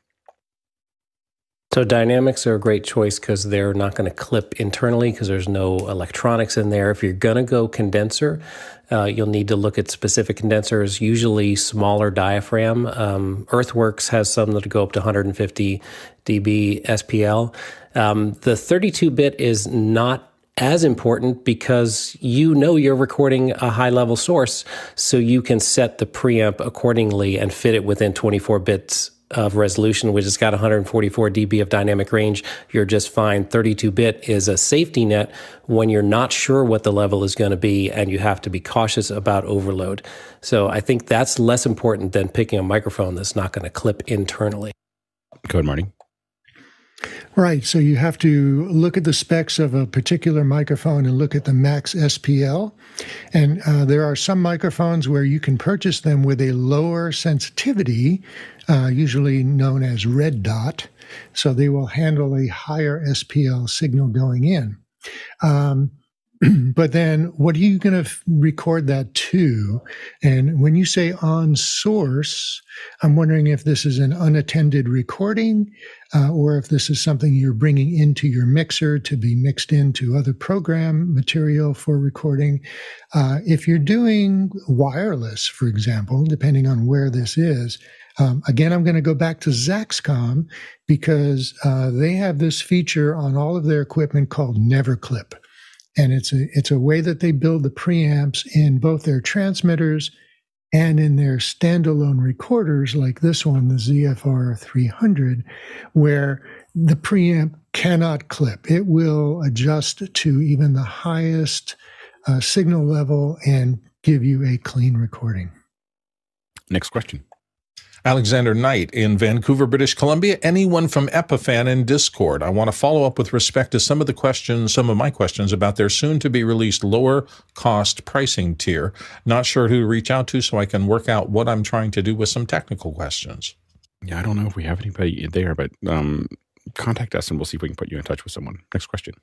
Peter Moore, Auckland, New Zealand, is back. Can we get Tlaluk Lopez Waterman back on here to talk about any DMX updates, the tech etc. he saw at NAB, even NAMM, and to discuss anything new and exciting in his realm? Thanks. Tlaluk's been pretty busy, but we'll see if we can get him on. Next question. Paul Wallace, Austin, Texas. Meta, an opportunity to introduce AI agents to billions of people in ways that will be useful and meaningful. The company is exploring the addition of chatbots within the multiple messaging services. Will this work? To some degree. I mean, a lot of things work to some degree, and then they get kind of watered down, and it's just okay. So we'll see how it goes. Next question. Vincent Alvarez from Washington. My coworker has been using a cheap airport purchase, $30 Sony headset for years, wants to upgrade, but stay in the Sony family for his Zooms. Any ideas? Well, for his Zooms, I would get rid of the over-the-ear headset. If that's what if he's using that. I mean, if he's using a headset there, but I would, if he's, I would get rid of the over-the-ears. So then it's just a matter of deciding what you want. I don't think there's a lot of in-ear Sonys that are cost-effective. Go ahead, Bill. I just wanted to, I applaud him. I'm sorry, it's just for using the term airport purchase, because I've got like 5 of those in my life that I was going somewhere and I needed to do something and I just needed something and I bought it at an airport and I felt bad about doing it. And it turned out to be something that I carried with me for a long time. It just really, I'm sorry, I'm really off topic, but that just made me laugh, smile. So thank you, Vincent, for that. I mean, I think the common ones we see a lot are the MDR 7506s from a relatively cost effective solution. So those might be ones you want to look at. Next question. Clive Ludford in Kingston, Jamaica. On the low budget end, does anyone know if the Canon C200 does clean HDMI? Thinking of live streaming for a house of worship. I don't know. It's funny. I've used the C300 and we've used the SDI out of that. It should, if it has an HDMI out, there should be a way to turn all those interfaces off to get to a clean output. I don't know what it is, but because typically we've used the SDI output there. But if it's got an HDMI, it's just a matter of finding how to turn off the external display. Next question. Douglas Carmichael has an interesting one. How do you re-energize a team or work group when a challenging project has hit a plateau? Go, Jeff. I think one option would be, since this is a team and probably each person in the team has their own specific task or area of focus, is maybe just rotate. Think of the old volleyball game when, it was time for the team to rotate. Everybody moved to the next position. And even if it's not your strong suit, you're going to see things that the previous person has become blind to. Go ahead, Nigel. At some point, assuming you can't change the team, you need to bring everybody back together and ask, where are we going? You need to reset the end goal. You need to reinvigorate the people to the challenge ahead of you.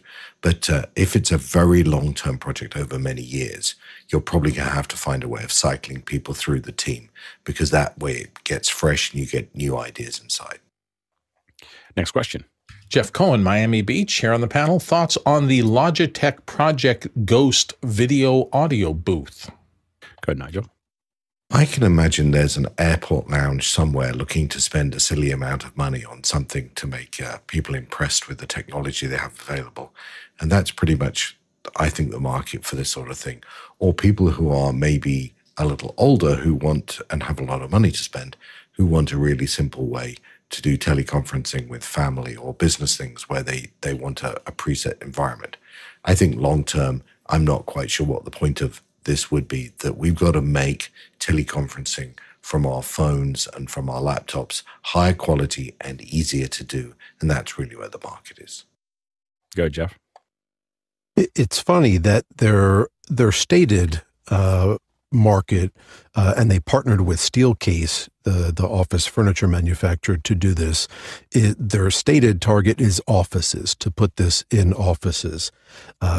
And let me see if I can show this real quick if anyone hasn't had a chance to look at it yet. I mean, this is essentially what it looks like right now.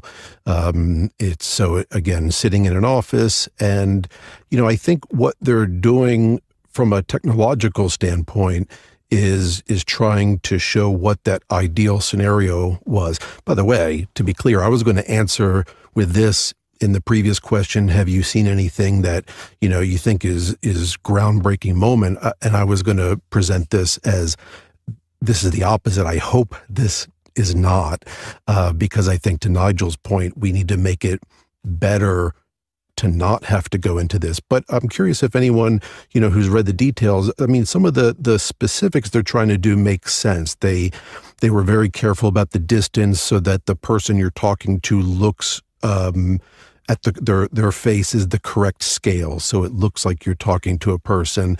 They're using the teleprompter model so that people are maintaining eye contact. So that part's interesting.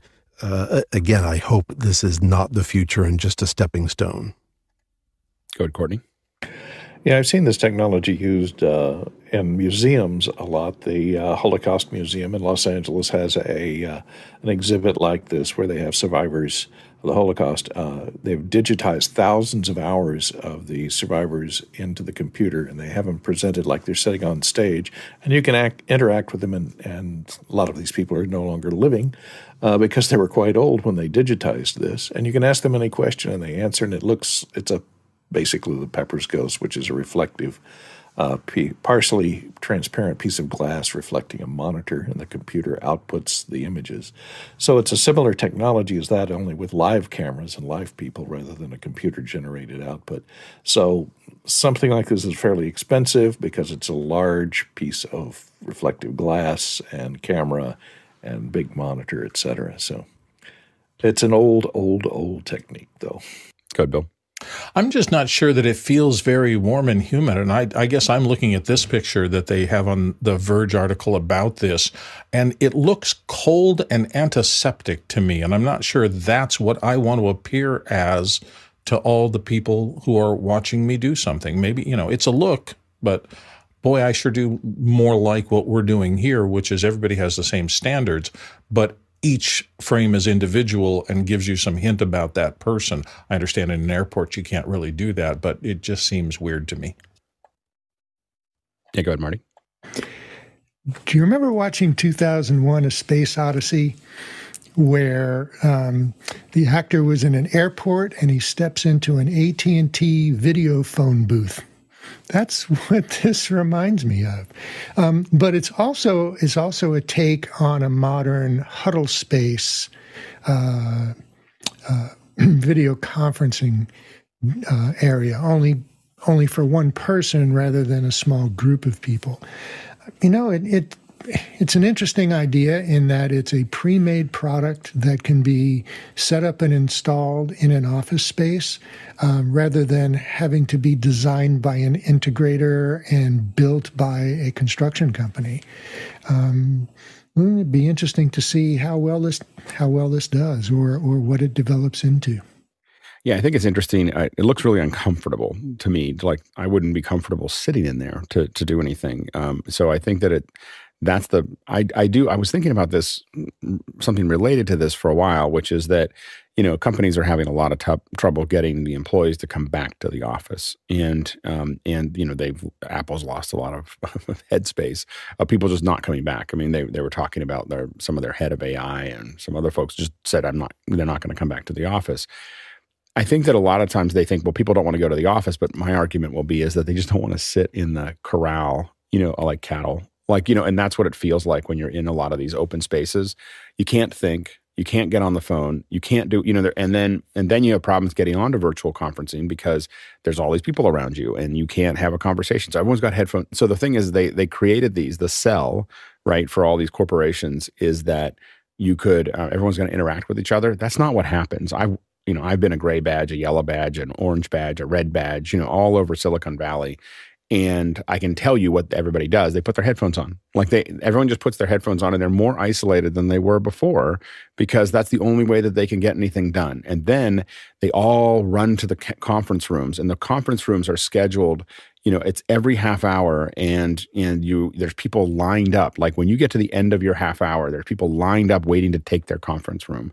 And so all these things and it's so stressful. And of course they don't want to go back to that, when they could just jump in from home. The issue is that there's good reasons to come back. I think if companies went back to giving people offices, and they don't have to be huge corner offices, but if you gave people a cube that was closed, that they could, maybe a glass door so you can always see what's going on in there or whatever they want to have there, but it's like a 10 by 10 cube.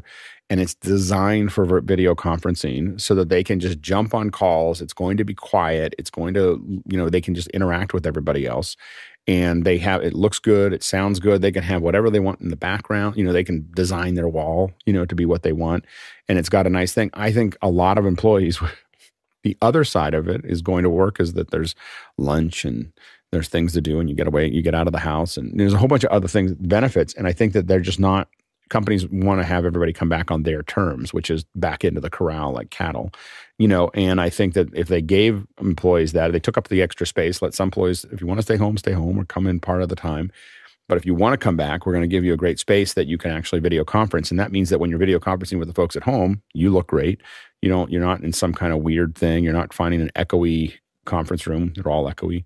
And so I think if you created great spaces for people, they would actually interact more than they are right now in an open office because they would just hit a button and they'd talk to somebody and everybody looks good and sounds good. When you control that atmosphere, you can have it be very low key and look and sound really good. Go ahead, Jeff. Yeah. By the way, if anyone just saw, OpenAI CEO just a couple of days ago, came out and said, "Hey, we've tried this fully remote work model. It failed. It's over." So that's interesting, even from his standpoint. But, the reason, by the way, that I hope this type of booth is merely a stepping stone is, and to Nigel's point and what Alex said, I think we need to make the normal working environments, whether it's someone working from home and they're just in a room that cannot be treated, not realistic, it's in their living room, or this to me is the equivalent of if you worked in an office, when we worked in offices, and to make a phone call, you had to go to a phone booth. Eventually everyone got a phone at their desk and they could have phone calls. To me, it's got to be as good. And invariably, the tools and the software will get good enough that you can just be at your desk at work and have a call. You hopefully are not more disturbing than if you were on a telephone call, but the person can hear you fairly isolated through AI audio processing. And then likewise, the conference rooms, hopefully they get better, but they also, again, the technology will deal with the problems in those conference rooms better. I think that when you look at what we do here, we have a lot of good audio, a lot of good video, and it's just much easier for us. I could never withstand a call 2 hours a day with most people's setups. And so when they say remote didn't work, it's like, well, we didn't know how to do what we were doing. We hired people who didn't know what they were doing and it didn't work. And we didn't invest enough in it and then it didn't work. That's usually what happens, is the people who are the installers and the people that are consulting them, they don't know how to do this. And so then they give them a lot of bad advice and they don't put enough money per person. And then they end up with something that doesn't work. And then they say, well, that didn't work. But, I don't know if I could go back to working in an office. And, I go into the office to check in on stuff, but I don't know if I could go back to going to an office every day at this point. Go ahead, Courtney. Seems to me that this is designed not really for communication with people at home like Zoom. It's designed to work in pairs. In other words, there's one at one office and another at another satellite office. Because if you look at their website, they have a common black background behind the guy, and when you look at what he's looking at, the other person is also with a black background. And this removes distraction, and it also can serve to isolate and make a secure connection between different different locations of the same company so that they can communicate ideas back and forth without the fear of it going out on the internet. So I think they're looking to sell these as a secure two-way communications between different outlets of a single company. And again, I just think that, these are companies oftentimes that are spending, $1,500 on someone's chair or $2,000 on someone's chair, and they're spending, $800 on their desk, and then they're like, oh, we can't get a good webcam, or we can't get a good camera to do the thing. It's just, it's not that they don't have the money, it's just they're not prioritizing it, and it's run by people who made those conference rooms that we can't hear anything. For a decade, I spent 6 hours a day listening to people talk in conference rooms, all in many, many big companies. And you're just sitting there going like this, trying to figure out, like looking down with your hands on your head, trying to hear what they're saying because it's echoing so bad from the speakerphone and the hard surfaces, And so, yeah, it doesn't work remotely when you make bad stuff. A lot of things don't work well when you're using bad things, And so, anyway, next question.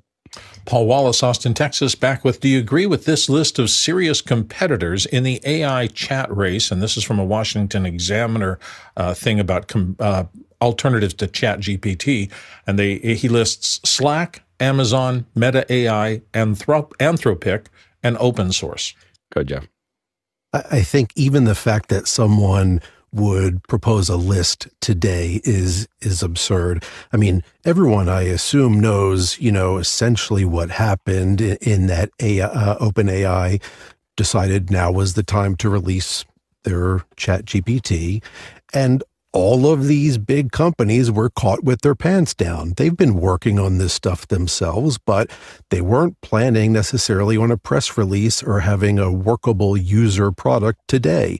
Google, of course, is one of the big ones that had been working on this, but then said, well, then we have to have something. So there's Bard, and Bard is pretty good. And sometimes I compare both, and Bard is sometimes better at something than ChatGPT and vice versa. But of course, Google is going to be a big player in this. They've been working on analyzing people's words as long as anyone. Microsoft, of course, what they do. I mean, some of the things they do already in Teams in terms of voice and composing meeting minutes just purely based on what goes on in a Teams meeting, they're going to be big in this. So any list today is irrelevant, frankly. Next question. Peter Moore, Auckland, New Zealand. Sony is heavily advertising their new models for vloggers, content creators, and so forth here in New Zealand. Any thoughts on the new models, and will Blackmagic Design offer one with a flip-back LCD screen anytime soon if they haven't already? I don't think so. I don't think Blackmagic's going to change their pace. They're going after a different market. The bottom line is Blackmagic doesn't have to build a flip screen. They have to build autofocus. Like more than just the basic autofocus that they have. Autofocus is the problem. I talked to a pretty well-known content creator on YouTube, and I asked her, why aren't you using the Blackmagic cameras? Because the recorded file is better on the Blackmagic camera than the Sony's, in my opinion. And she immediately said autofocus. like I'm shooting this on my own. I need it to be when I point at something, I need to know it's in focus. And I've had a lot of trouble, to be honest, with both the Blackmagic, even with the focus assist. It just gets hard to figure out exactly what's going on there. And so the Blackmagic is great when you have an operator, when you have a good screen, when you have it all set up. It's a great solution, and I love my Blackmagic cameras. I've got a couple back there, and I still shoot a lot with them. I just shot something recently with them, and I'm happy with that. But I will say that if I was a blogger or a vlogger, the Sony's a better solution. Go ahead, Courtney. Yeah, Blackmagic is concentrated mostly on an entire wired infrastructure with multiple cameras, switchers, etc. And the vloggers all want something battery-powered, wireless. I mean, just one camera on a stick, easily portable with long battery life, and the ability to frame themselves when the camera's on a stick out in front of them. And that's just not Blackmagic's deal. Yeah, it really is the infrastructure. If I'm going to do a multicam shoot, I'm still going to use Blackmagics for the most part, unless I can afford to get FR7s or something like that. So I think that is that's the challenge there. And even then, for some of the larger events that I'm doing now, we used to have 3 operated cameras, and we now have 4 FR7s and one FX6. We have one operator, and we took the operator budget and put it into more FR7s so that we could have, because we want to be adventurous in how wide we go, but we needed some in-between cameras because we did that. And so we kind of moved our budget around to solve that. And they look really good. Next question. Douglas Carmichael's up next. Would the Apple M2 Max Silicon provide any performance improvement for audio applications versus the M2 Pro? Go ahead, Jeff. Any improvement? Yes, I think there'd be some improvement. I think on audio apps, you're probably not going to see a great improvement for the costs that you might see in 4K video and other intensive things. The only thing that might get you is the max RAM of the computer. If you have an application like virtual instruments that need a huge amount of RAM, then you can get more in the Max in the M2. Go, Jeff. There's a lot of room when you just ask about audio application. If you're just doing pure unprocessed audio with maybe one source, I was doing cool audio stuff with my Windows 95 machine. We've been able to handle that for a long time. If you're doing live real-time effects processing, you're doing any kind of noise cancellation, things like Crisp AI, what it does, and you can run that on your machine. If you're doing something like, again, Clarity VX Pro that you're using for a live feed, and it's doing all kinds of artificial intelligence processing to separate out, again, primary speaker versus what kind of ambient noise you work. Yes, and then, by the way, you're doing this with, a 16-track feed and multiple audio sources. Of course, you need the processing for something like that. Yeah, rendering is a big deal. So you'll see a big jump in your rendering output, but I don't see a lot of other changes there. Next question. Zach Jeffers in Spokane, Washington. Is the X32 rack with a Dante card the only choice for a compact audio setup, or are there other options in that price range with similar analog I/O that feeds a Dante out? Go ahead, Jeff. So if you need a rack mixer, take a look at the Yamaha TF series. They have a rack similar to the XR32 rack. You'd need to put a Dante card in it. If you don't need mixing capability and all you need is audio in and out to Dante, there's a lot of things like a Stagebox. Tascam has a new one that's got 16 ins and outs that go to Dante with mic preamps, and all of that's controllable via the network. Yeah, and I think that the TF series, if I remember correctly, the reason we didn't use the TF series for those is that I don't think it has the auto mix in it, the Dugan auto mix. I think that if I remember correctly, that was the one killer. Yeah, you have to step up to the QL series to get auto mix in Yamaha, if I remember correctly. Yeah, and so that was the killer. Like, oh, let's use this, and then we're like, no, let's not use that. So that was the only thing that killed us there. Next question. Todd Rains in Allen, Texas in next. Blackmagic sale on the ATEM ISO switchers, and he's got a link to the Blackmagic design website for it. Go ahead, Courtney. Looks like $100 to $200 off on most of their ATEM switching line. So maybe they're going to come up with something new. Who knows? Yeah, go ahead, Bill. Yeah, I was going to say exactly the same thing. When products go on sale, it's often right ahead of the release of new models that have additional features. So. Yeah, so that's good. It's a really good deal for those ISOs, though. So I would definitely take a look at those. If you were looking for an ISO, there it is. Next question. Douglas Carmichael, in an age where the client's goals are increasing and budgets are decreasing, have you ever worked on a project where everything was as normal as possible, or was as it should be, and you're not fighting fire after fire? Go ahead, Javier. Well, normal is a very subjective term, and so what I always try to do when I start a project is like get everything together and know what's important for that project. Some projects, the quality is the most important part. Some projects, the delivery time is the most important part. Some projects, the budget is the most important part. So if you take time at the beginning with your client and set exactly what's the scope of the project in talking about time, money, everything, you won't be fighting fires when you are doing the things. All the fires are gonna be in the past. So having a clear understanding for what's normal for that project is the best way to solve that. Good, Courtney. Yeah, if you get into a repetitive type of job where, like you're putting a CEO on camera, if you work with the same crew, the same equipment, and the same type of setup, portable green screen, set up the talking person, got a teleprompter in front, he's reading his prepared thing, that can be as normal, and you can do it time after time after time, and there's no drama, and there's no surprises, and there's never a fire to put out. That's the best way. Same people, same hardware, same setup. Repeat, rinse and repeat. Yeah, go ahead, Nigel. The best projects I have been involved in have had an element of moonshot to them, which means we don't know the answer before we start the project. And that is always the most fulfilling thing to do. It also, risks going wrong. And so you have to live with that as well. But if you don't want that sense of risk, if you don't want that sense of reward, then there are plenty of projects to do that are vanilla. Go ahead, Bill. I'm seeing more and more clients who are in what I would call the class of just make the pain go away. And here's what I mean by that. They have a script and they want to turn it into some piece of content. And in the past, I might have had all sorts of stakeholders and we'd talk about it and meet and revise and finally get it out, ready to go out the door.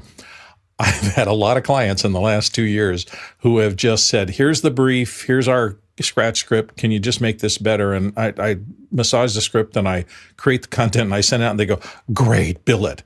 They just don't have the time or the mental bandwidth to go back and forth on things a lot. They just want to solve their problem and move on. And I find those refreshing.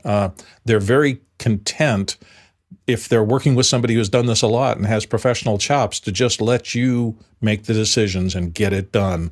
They just want the final thing that works. Yeah, to Bill's point, oftentimes there are clients out there that just want it to work, and they just want, and it's not their budget, it's not their money, like they're in a division, and what they don't want is any chance of it going wrong. And so, oftentimes one of the important sayings as well, this could affect the stability of the event if we cut here. And oftentimes, people are looking at their 401k and going, hey, how about we just keep that in there? So, they'll fight for a little bit more money to make sure that it's done right, especially if once you've built up trust and they know that you're not trying to get more margin, you're just trying to make sure that you have what you need to get it done. A lot of, when you have that relationship with a client and that means that you're being careful about your margin and you're not trying to gouge them. You're doing what needs to be done to get that done, and they know that. There's a lot of things that you can get into where you reasonably just set the parameters and say, well, that's what we can do in this budget. We'll pull back a little bit to make sure that we can do what we have in front of us. No, next question. The next one comes from Zach Jeffers in Spokane, Washington. Again, has anybody built a fly pack for use in inclement weather, from blowing sand to possible rain situations? Suggestions for outside of keeping the rack lid shut. All right, go ahead, Marty. Yeah, that's a tough one. Either you've got to put some sort of fabric shield over the rack so that you can duck your head underneath and go around the back, something that's going to be secured down to a table for something. Another idea is a personal shelter, like you might have seen. People would use this on the beach or in a field or something. You can put your table and your rack inside this shelter, and it needs to be secured down against wind and stuff. But this will absolutely protect it against rain and blowing debris. Yeah, there's a lot of 10 by 10 tents that we use that are pretty heavy duty, and we'll put them up there. The wind is still a problem with a tent.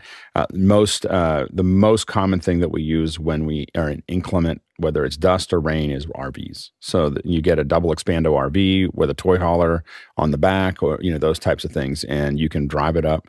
You have a place that you have stuff on and you put your kit in the back where you would normally put ATVs or something like that, and it's a great little setup for you, and you've got a bathroom and everything. so we like RVs to do that, and there's some great services that are provided there. Next question. Peter Moore, Auckland, New Zealand. Is there somewhere on Discord to post free plugins or limited time offer bundles and so forth? Not currently. Next question. Zach Jeffers in Spokane, Washington. Does anybody have experience using Waves Super Rack Performer for audio processing during a live stream? And he notes the C6 and F6 plugins and so forth. I think you might have stumped us on that one. Next question. Clive Ludford. Ludford, Kingston, Jamaica. What do you think is the best budget camcorder with XLR for in-house of worship? Go ahead, Jeff. I don't know what the actual budget is, but I'd probably take a look at the Canon XA series. They have a whole range from 1080 up to 4K with 1-inch sensors, and they have good XLR ends that handle mic or line. Next question. Paul Wallace, Austin, Texas. Are you concerned over chatbots writing scripts? One of the leading reasons TV and film screenwriters went on strike. And he notes a Fortune article titled ChatGPT is terrifying workers. Yeah, Jeff, real quick. Yeah, one thing I'll just remind everyone that I always say in this conversation is to keep in mind this is happening. It's not a if, it's just what will the pace be in every facet. So yes, people are using that to write scripts and to write content and marketing materials. As a voiceover, I need to recognize that the voices have made huge leaps and bounds. They're going to take a piece of that work away. So everyone needs to prepare. I mean, be concerned, be aware that it's happening, and plan for where you fit into that puzzle as it does more and more things that people used to do. Go ahead, Bill. These topics are going to get more and more important. One of the things I've been paying attention to lately, the WGA, the Writers Guild Basic Agreement, says the writer is a person. So if a script is ChatGPT or anything else generated, only a human's work can be copyrighted under the copyright law. So I think there's going to be a lot of confusion there as to whether or not, you create a ChatGPT generated idea for a story and you go through all of that. You go to copyright it, maybe you can't. And so all of these sub things are going to be debated. There's a lot of confusion here. No, Courtney. Yeah, maybe used as a cudgel or a bargaining chip in these negotiations that are going on, that the producers will say, well, if you just don't agree to our cuts in payment, we're just going to go to ChatGPT. Whether that's practical or not, that remains to be seen. It is getting better and better, though. I think a lot of the writing is really not that good, even with human writers. And so I think that having the computer do it, I think will be even more challenging. So I will say I had ChatGPT do a short film for me. I just asked it to write a short film about two slugs, and that fell in love in the style of Michael Bay. And I literally thought that I could actually make that movie and people would watch it on YouTube. I don't know if you did this or if you tried this. Good. But people have asked it to write, and it lays out the blocking camera.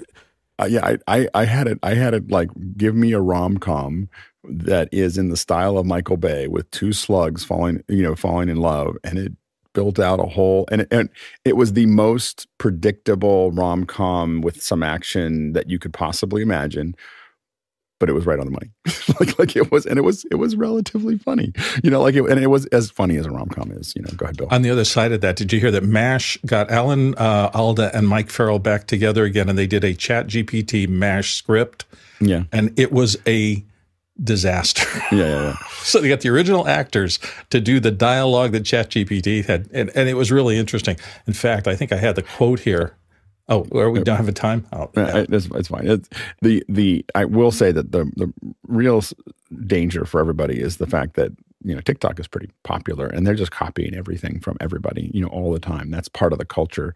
The problem really, I think, with AI isn't so much that it's going to replace the people who are doing the film. It's that people are going to be able to entertain themselves to a level that they may not, and produce their own content that they may not be interested in anything else. I find that, I've gone to like 80% of what I watch is on YouTube. It's not on a regular thing. And I don't mean YouTube TV. I mean just YouTube videos. And so, and I'm, old compared to the average thing. And so I think that's the real challenge, is that this content's going to be created. It won't matter. A lot of this won't matter because people are going to be watching less and less scripted material. Next question. The last one on the queue, I think, Clive Ledford from Kingston, Jamaica. My Zoom H6 screen has died. I'm afraid to replace it since Tascam Portacapture X8 seems to be better with 32-bit. Don't want to replace the H6, and in 2 weeks they come out with the next best thing. What do you guys know about release cycles? Go ahead, Courtney. Don't know much about the release cycles, but the F6 would be a better choice if you want to stay in the Zoom area because it's more of a professional machine. It has 32-bit. It has auto-mix. It has a lot of time code. It has a lot of stuff the handheld series, which is the H series, don't have. Well, that was a busy 2 hours. That was great. I mean, obviously, we can't wait to bring Cheryl back. It was good, but there was a lot of back and forth. We were trying to figure out, fill something in, do something else, and we just decided to go with the 2 hour Q&A. We haven't done that in a long time, and it was great. Really, really great audio team today on the panel. So thank you all to the panelists who showed up for today, especially the audio experts who came in and really gave it some heft. So thank you for your time, and we really appreciate everybody's input on the panel. We thank you for coming. We can't do this without you. Thanks to the producers for all the great questions. You kept us going. We had 2 hours of questions, and boom, you managed it. So thank you. And we had even a couple extras that we didn't get to today. So thanks. Great work there. And of course, as always, thanks to the incredible team on the back end making this happen every single day. It still amazes me that we get this done every day. So really great work by the dev team, great work by the organizational teams, and great work by the actual production teams that are making this happen. This small village that runs all week to make sure that we have 2 hours of content a day. It's quite amazing. So thank you for your contribution. We went 176,000 miles today. That's a big day for us. 176,000 miles. That's 284,000 kilometers in the Tlaloc Traversal. And that is 1.38 billion bananas for scale. Quite impressive. All right, let's go ahead and jump into After Hours.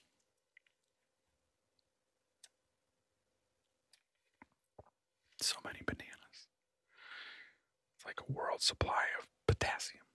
Getting slippery in here. Yeah, exactly. What do that many bananas sound like? I don't know.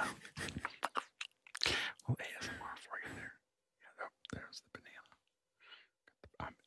I actually have. Harshid has a banana for scale. But it's going to change scale if he eats it. I think he has a banana for lunch. Yeah, that's different. Banana for lunch. Depends what time zone he is. Do the ASMR banana peeling. Scale for bananas.